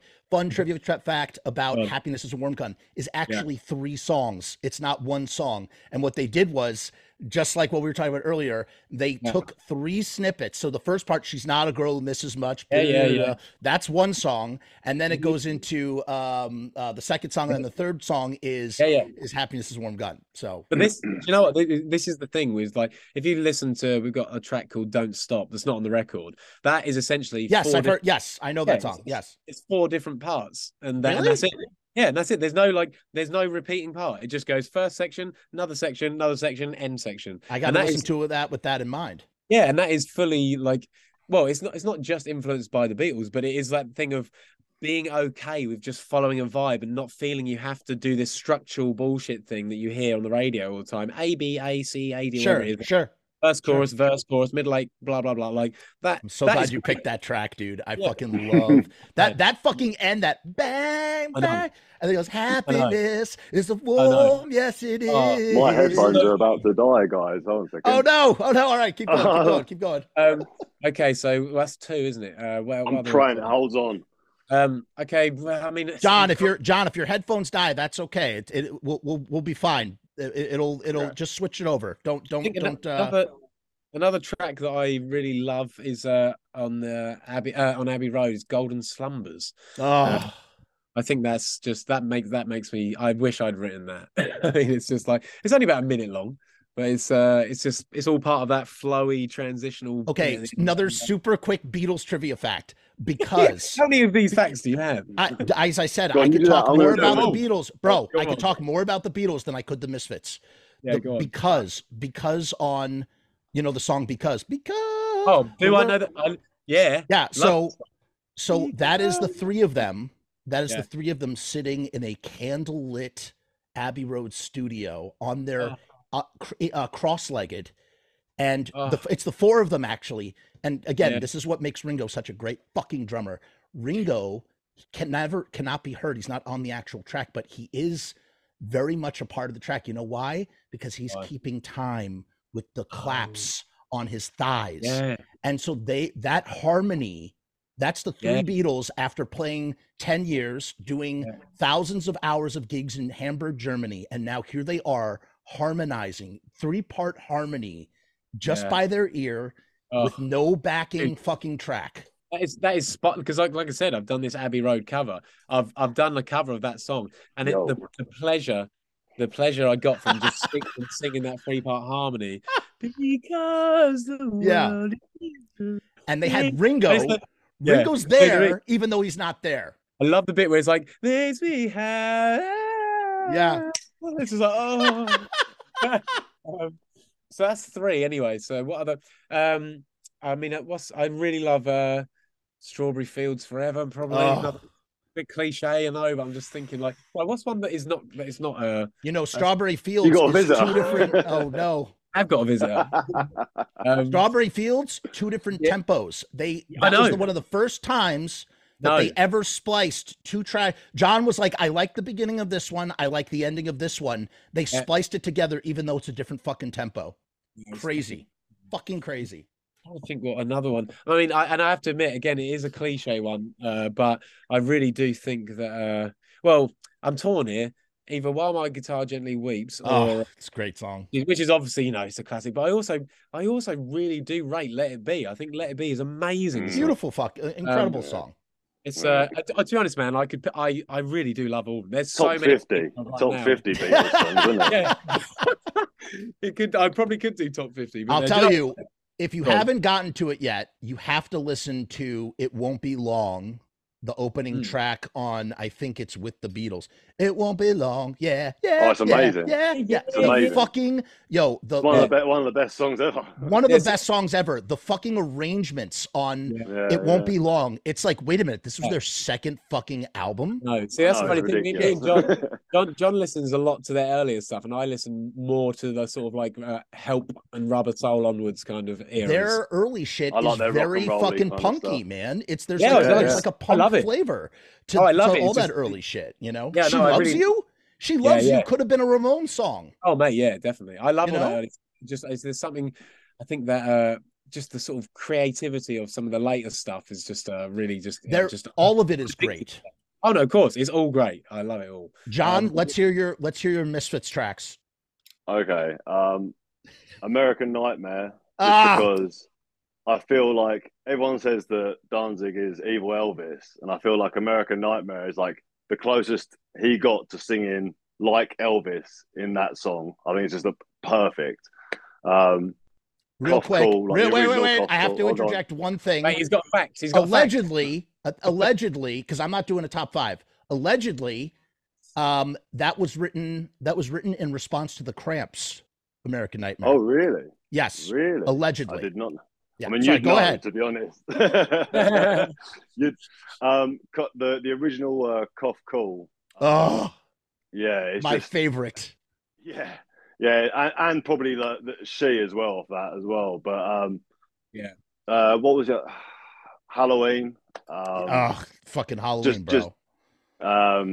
And Candy Apples and Razor Blades. Little Dead Are Sooning Graves. I mean, it's obvious, but obviously, Hybrid Moments is just one of the best songs ever. ever. I could do like, to be honest, there's nothing. I was saying this the other night. Static Age, like there's nothing they ever did in that era that I don't like. Like I got when I was like a kid, I got the Coffin box set, the CD Coffin box set, and it had all like the different like different edits and different like Yep. versions of all the songs. Yep. And it's like 4 discs, and I can listen to it all and love every single second. Yeah. Like so. You know, when Danzig left, that was kind of it for me. But that era is like untouchable. I couldn't name a song I don't like. They are absolutely. And if you want a glimpse as to what the Misfits sounded like before they even recorded a record, Cough Cool and She was before they had a guitar player, and Yeah. So it's all the keyboards, wasn't it? They didn't have a guitar. They were the fucking Doors, bro. They were Yeah, straight yeah, up the Doors. That's what they were I see trying like to do. pictures They were of trying them to. playing, but they got like a keyboard there. I'm like, that's fucking amazing. He's playing Yeah. on a I forget what it's called. It's a fuzz piano of some kind. Or no, it's what did what's his face from the Doors? Ray Manzarek played. It's the Fender Rhodes. It's a Fender Right. Rhodes piano, electric piano that he was playing. And they used to do all the songs. Hybrid Moments was originally, there was no guitar. It was just piano, bass, and drums. All Yeah. those songs. I love it like that though. I Me love it too. like that. I think it's perfect. It's fucking great, dude. It's really, really great. That record is like, I looked it up on Discogs because the one that came out on Dazzy's label, wasn't it? And it's like thousands of dollars for like Which that one? record. Oh, Blank Records, Cough Cool. Yeah. Dude. To get like a press of that would be like. What did you just send? You just sent me something, Bobby. Is this the Children in Heat cover? No, but I can send you that as well. Yeah, send that to me as well. Hold on, I'm that's looking at what this is. That's a cover that I did of, well, one of the covers from the Abbey Road. Oh shit! I'm very excited. Oh, you're to hear in this. for a treat, man. You're in for a treat. Oh shit! You sent me. You hooked up the George Harrison something. Great. That's great. I'm gonna fucking. I can't wait to listen to this. I'm gonna listen to it in my headphones. No one can hear this except for me. Hold on. Okay, that's Jay Retard. Holy shit! Holy shit! Did you guys freeze? On my, Oh shit! Did I freeze? oh no, I don't know. No. I'm You're back. here. I'm here. Yeah, it was my internet connection. It was unstable because I tried playing the song, Oh right, and yeah. my shitty little. I have to unplug all the TVs in my house because Oh shit. yeah, because the Wi-Fi here. I'm really DIY operation at the moment. Oh, But I mate, have to tell you, so- I just listened a Mm. little bit to what you just sent me, and here's what it Yeah. sounds like to me. And this is my Okay. honest opinion. That sounds like something off of the fucking J Retard fucking singles box set, dude. It's super, Yeah. and that's a testament to how fucking secretly beatly a lot of Yeah. those J Retard Mm. fucking songs are. Yeah. Yeah. People Yeah. don't fucking realize. Like, if you listen to Yeah. all the instrumentation, I love what you were fucking doing on here. I love. There's like a. Did you use a shaker on that Yeah, track? Yeah. There's a bunch of Oh, fashion and shit on there as well. 'cause I it can't listen to the whole thing yet. I'll have to wait until I'm off. right. But that is fucking tremendous, man. I'll send you this as well. This is the only. Yeah, this is the hook it up, bro. Hook it up. only one I'll keep it vaulted. Don't worry. I'm not too sure how to. This is actually just on my on my personal Instagram. I'm not sure if this will work because I'm doing it through the. Okay, it just came through, but I'm not going to play it because my. It does seem to work. Okay, yeah. Oh no! So It this, says sorry. This page is not available. oh, Interesting. that's because I've got a private account because I'm so Oh. famous. Let me I did from his mum. let me unprivate my account. That's one way of doing it, or just follow me. Something like that. I'm curious, John. So you're big into the Misfits. Have you waded into the Yeah. Sam Hain or Danzig pools? Of course. Oh, you have. Of Okay, course. cool. Man, Righteous. I That's was awesome. gonna mention Sam Hain earlier when we were talking about recordings because the drums on Archangel are just like, because didn't Danzig play them on the recording or something like that? It sounds no, the so kind of out drums- of time, but I love it. So those I love it. drums, actually, those drums might initially have been Danzig, but eventually those drums were recorded by Speeds up Steve and Zing. slows down so many times, whoever Yes. it is, but it's perfect. So that, as you know, that was written for Dave Vanian. Yeah, And if you listen to Archangel, you have to listen to it as if you're listening to The Damned. That's what it is. It's a damn song. It doesn't sound like Sam Hain. If you listen to it, Arcadia, you could imagine Yeah, Dave yeah, Vanian yeah, singing yeah. that, and that's because he wrote it. I love just the drone of it at the end. It's like Yes. 4 or 5 minutes, and it just Sounds like drones, a but it's perfect. saxophone is on there. Like like, that's the thing with all the Misfits stuff, like especially the early stuff. They managed to make their instruments sound like somehow horror, and I don't know how they've done it. Do you know what I mean? Like that drone, or I'll like tell even you. like the Halloween recording. Go Yes, on, I'll please. tell you. Okay, two things that you'll find very interesting, especially when you listen to Earth AD and especially when you listen Yeah, to Halloween, when you listen to all this stuff. So what they would do, okay, so first for like Halloween and like London Dungeon, which were all kind of recorded at the same yeah, time, they had this like producer guy, his name's Robbie Alter, and what he was doing, and maybe Danzig did a little bit too, they had a track of guitar that was nothing more than atmosphere. And they were doing weird feedback ah, shit. It's all that's all it is. So in the background, it makes sense. underneath the chords, they're just doing like Yeah, the what like when you have like those weird Spider-Man strings, like the steel strings yeah, from on your Yeah, bass or whatever, that weird like whatever, I yeah, don't know what it's yeah, called. And you just go like that yeah. kind of shit. They're doing it's that kind of shit. genius though. It's fucking genius. And then the other Yeah, thing for wait, what was the other one I was going to say? For Earth AD. So Earth AD is technically a live record in the sense that right. those fuckers went Mhm. into a concrete slab studio or something. It was Jerry facing Doyle. Think about the diagram I'm going to show you. Jerry and Doyle, and then Robo is right there. The three of them are facing each other, and they tracked all of 9 songs in 6 hours after playing a show, after playing one of That's their biggest awesome. shows. But here's the thing: you play a show, you're warmed up. Those guys were Yeah, fucking yeah. at 2 That's like the o'clock in the perfect morning. time. Right. 2 o'clock in the morning, they go in, something like that. They go in with Spot, who's the engineer for Black Flag. They go in and they set it up. Jerry and Doyle are probably, and this is something that I made up in my head. I don't know if this is true. I just imagine that, you guys are musicians and you guys have musician language, right? Like you visually see each other. Like Bobby, you turn to the drummer and you're like, Yeah, yeah, like whatever, that sort of thing. I yeah. imagine because they were so sloppy live. And again, going back to Nobody, going back to the Misfits, going back to the human element that Bobby was mentioning, this idea that there is a sloppy grace to these bands. What they're doing is it's like a train that's moving too fast for the tracks. And just when you think it's going to fall off, they somehow are still on the track, but they are not stable. Exactly. And That makes it good. right. And it makes it incredible. And that's personally my little beef with Dave Lombardo, because I think he plays it a little too straight. I think good. I think he's too mechanical, and I feel like he doesn't have that sloppy swing that Googie had in the Because you hit. It's like they're just like spilling around the kit without really thinking about it. Right. Like right.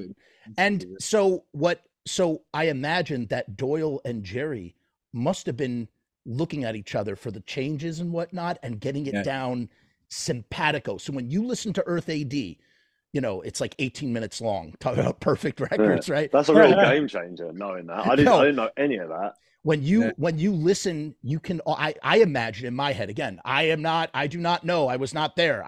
This is something that from listening and just decided on my own. Yeah. That sounds good to me. Right. That they must have had that perfect simpatico eye contact as they're listening for the changes as they're going through the all 9 songs. And then what they would do is they had that feedback track. What they do is they take their instruments, they throw it in the room and close the door shut and just let the feedback record. Yeah. And that is what you hear on Earth AD on a separate track is just that is amazing. Yeah. That is such a great idea. Well, hey, there you go. I mean, when you're thinking about your second record, you got some experiment. You can experiment. I mean, I love that you guys are not like just like, okay, we need to do our second record and like have all. It's like you're discovering it. I think that's beautiful, man. Yeah, there's a lot.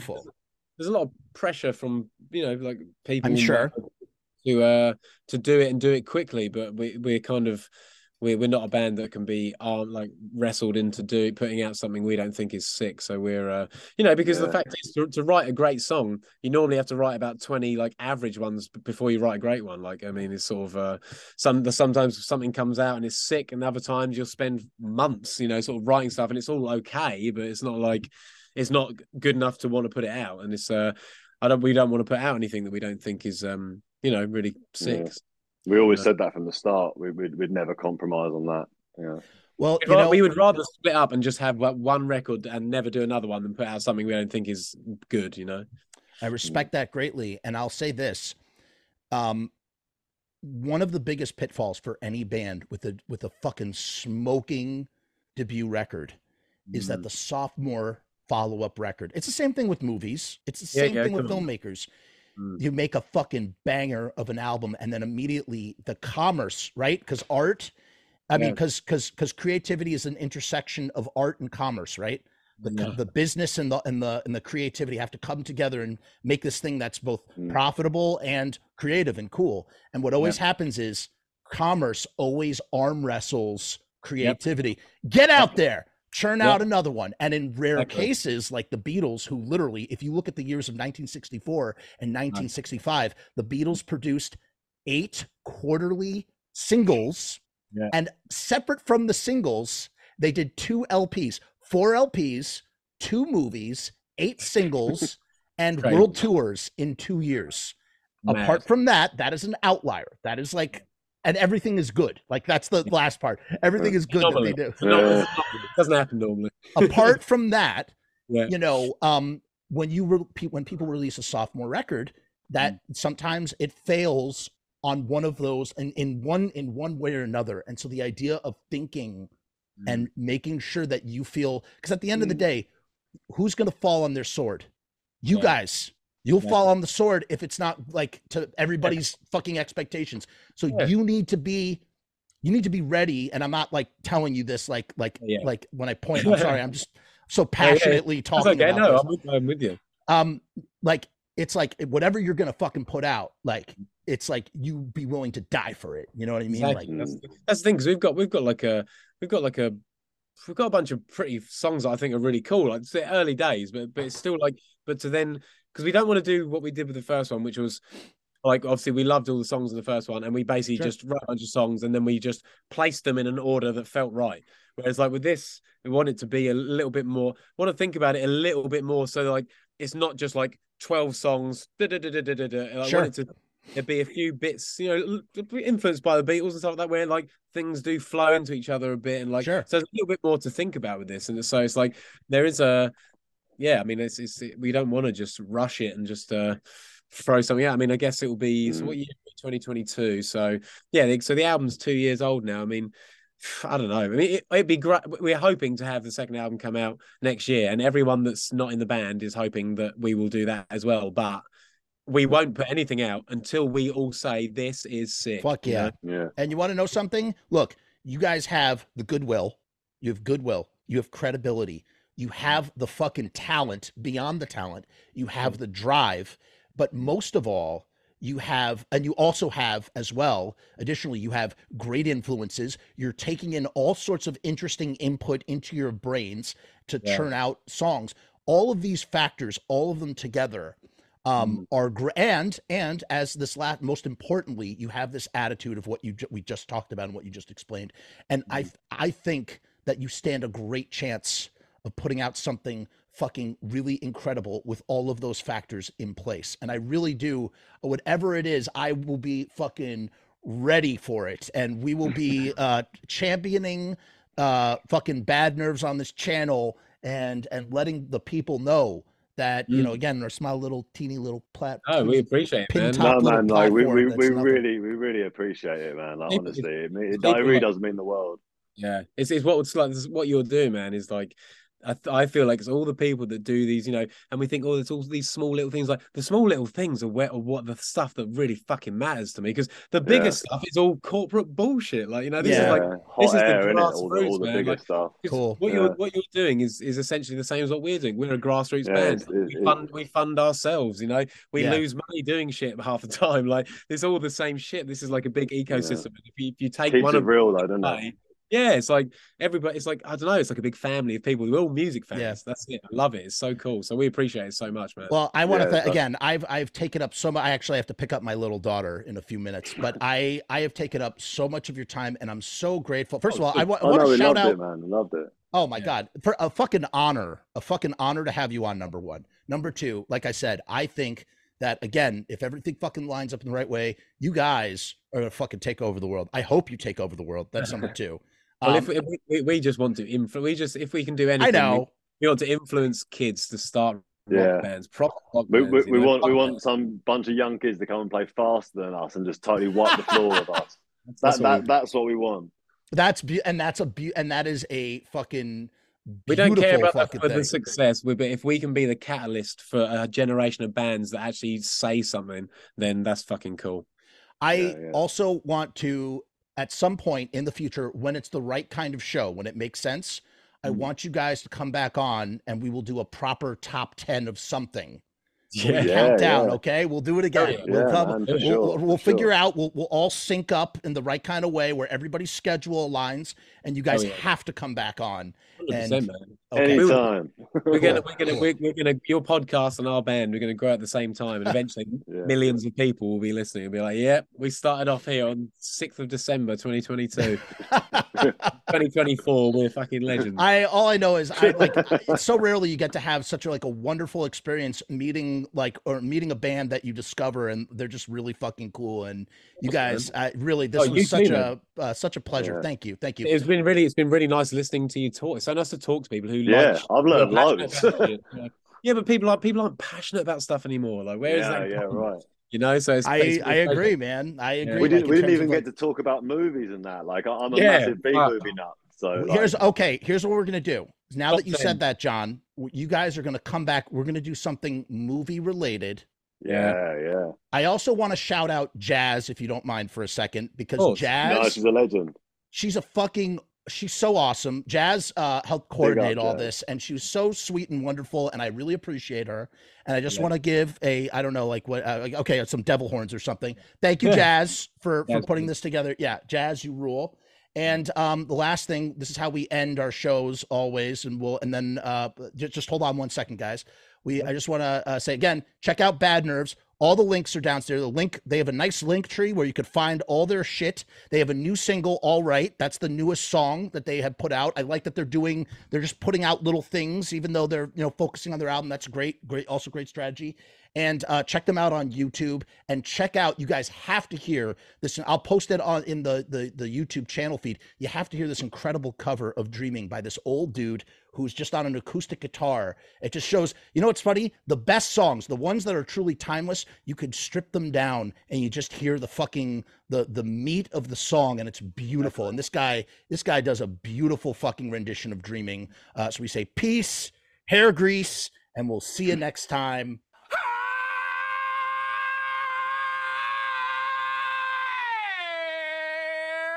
Hey guys, what's going on? It's Jeff. So I've decided to make a Patreon. What is Patreon? I don't know how to define a Patreon. Let me look it up. Patreon is a membership platform that makes it very easy for creators to get paid for the things that they're already creating. I want to do it full time. I want this to be my full-time job. In my efforts to make that happen, I've set up this platform. Is it going to work? Is it going to be successful? I don't know, but I would rather try and crash and burn than not try at all. The goal is to create enough passive revenue so that I can continue to do this full-time, uninterrupted. Why? Because I love to do this. I love creating content. I love making videos. I love shooting films. I love doing podcasts. In case you couldn't tell, I love to talk, and I never shut the fuck up. So right now, I've kept the Patreon incredibly simple. There's 2 tiers, and that may change in the future. The Murdergram is a simple way to extend support for all of the hours and hours of free content on the channel for nothing more than $1. 38 cents goes to Patreon. What's $1.38, eh? It's less than a cup of coffee, but it's a great way that you can show support for very little effort. When you divide that $1.38 by the hours and hours and hours of time spent listening to this endless drivel of content, the dollar cost average works out. Next up is the YouTube Casualty for $6.66. The YouTube Casualty is loaded to the gills. Enjoy the archive ad-free, as well as ad-free early access to special docu-style podcast videos, music reaction commentaries, and the like, a month before they drop on YouTube, loaded with ads, I might add. You're also going to get exclusive content and behind-the-scenes content that is not available on YouTube or anywhere else. So you get to peek behind the veil. And believe me, there's a couple of choice pieces. Most of all, more than anything, whether you join the Patreon or not, I just want to thank each and every one of you that comes to the channel, that watches all the shows, that leaves comments, that participates, that subscribes. That's really the most important thing. This is just trying to find a way to earn a living as an artist. And with that, thank you for my TED Talk. Join the Patreon, because we need you! 66 cents.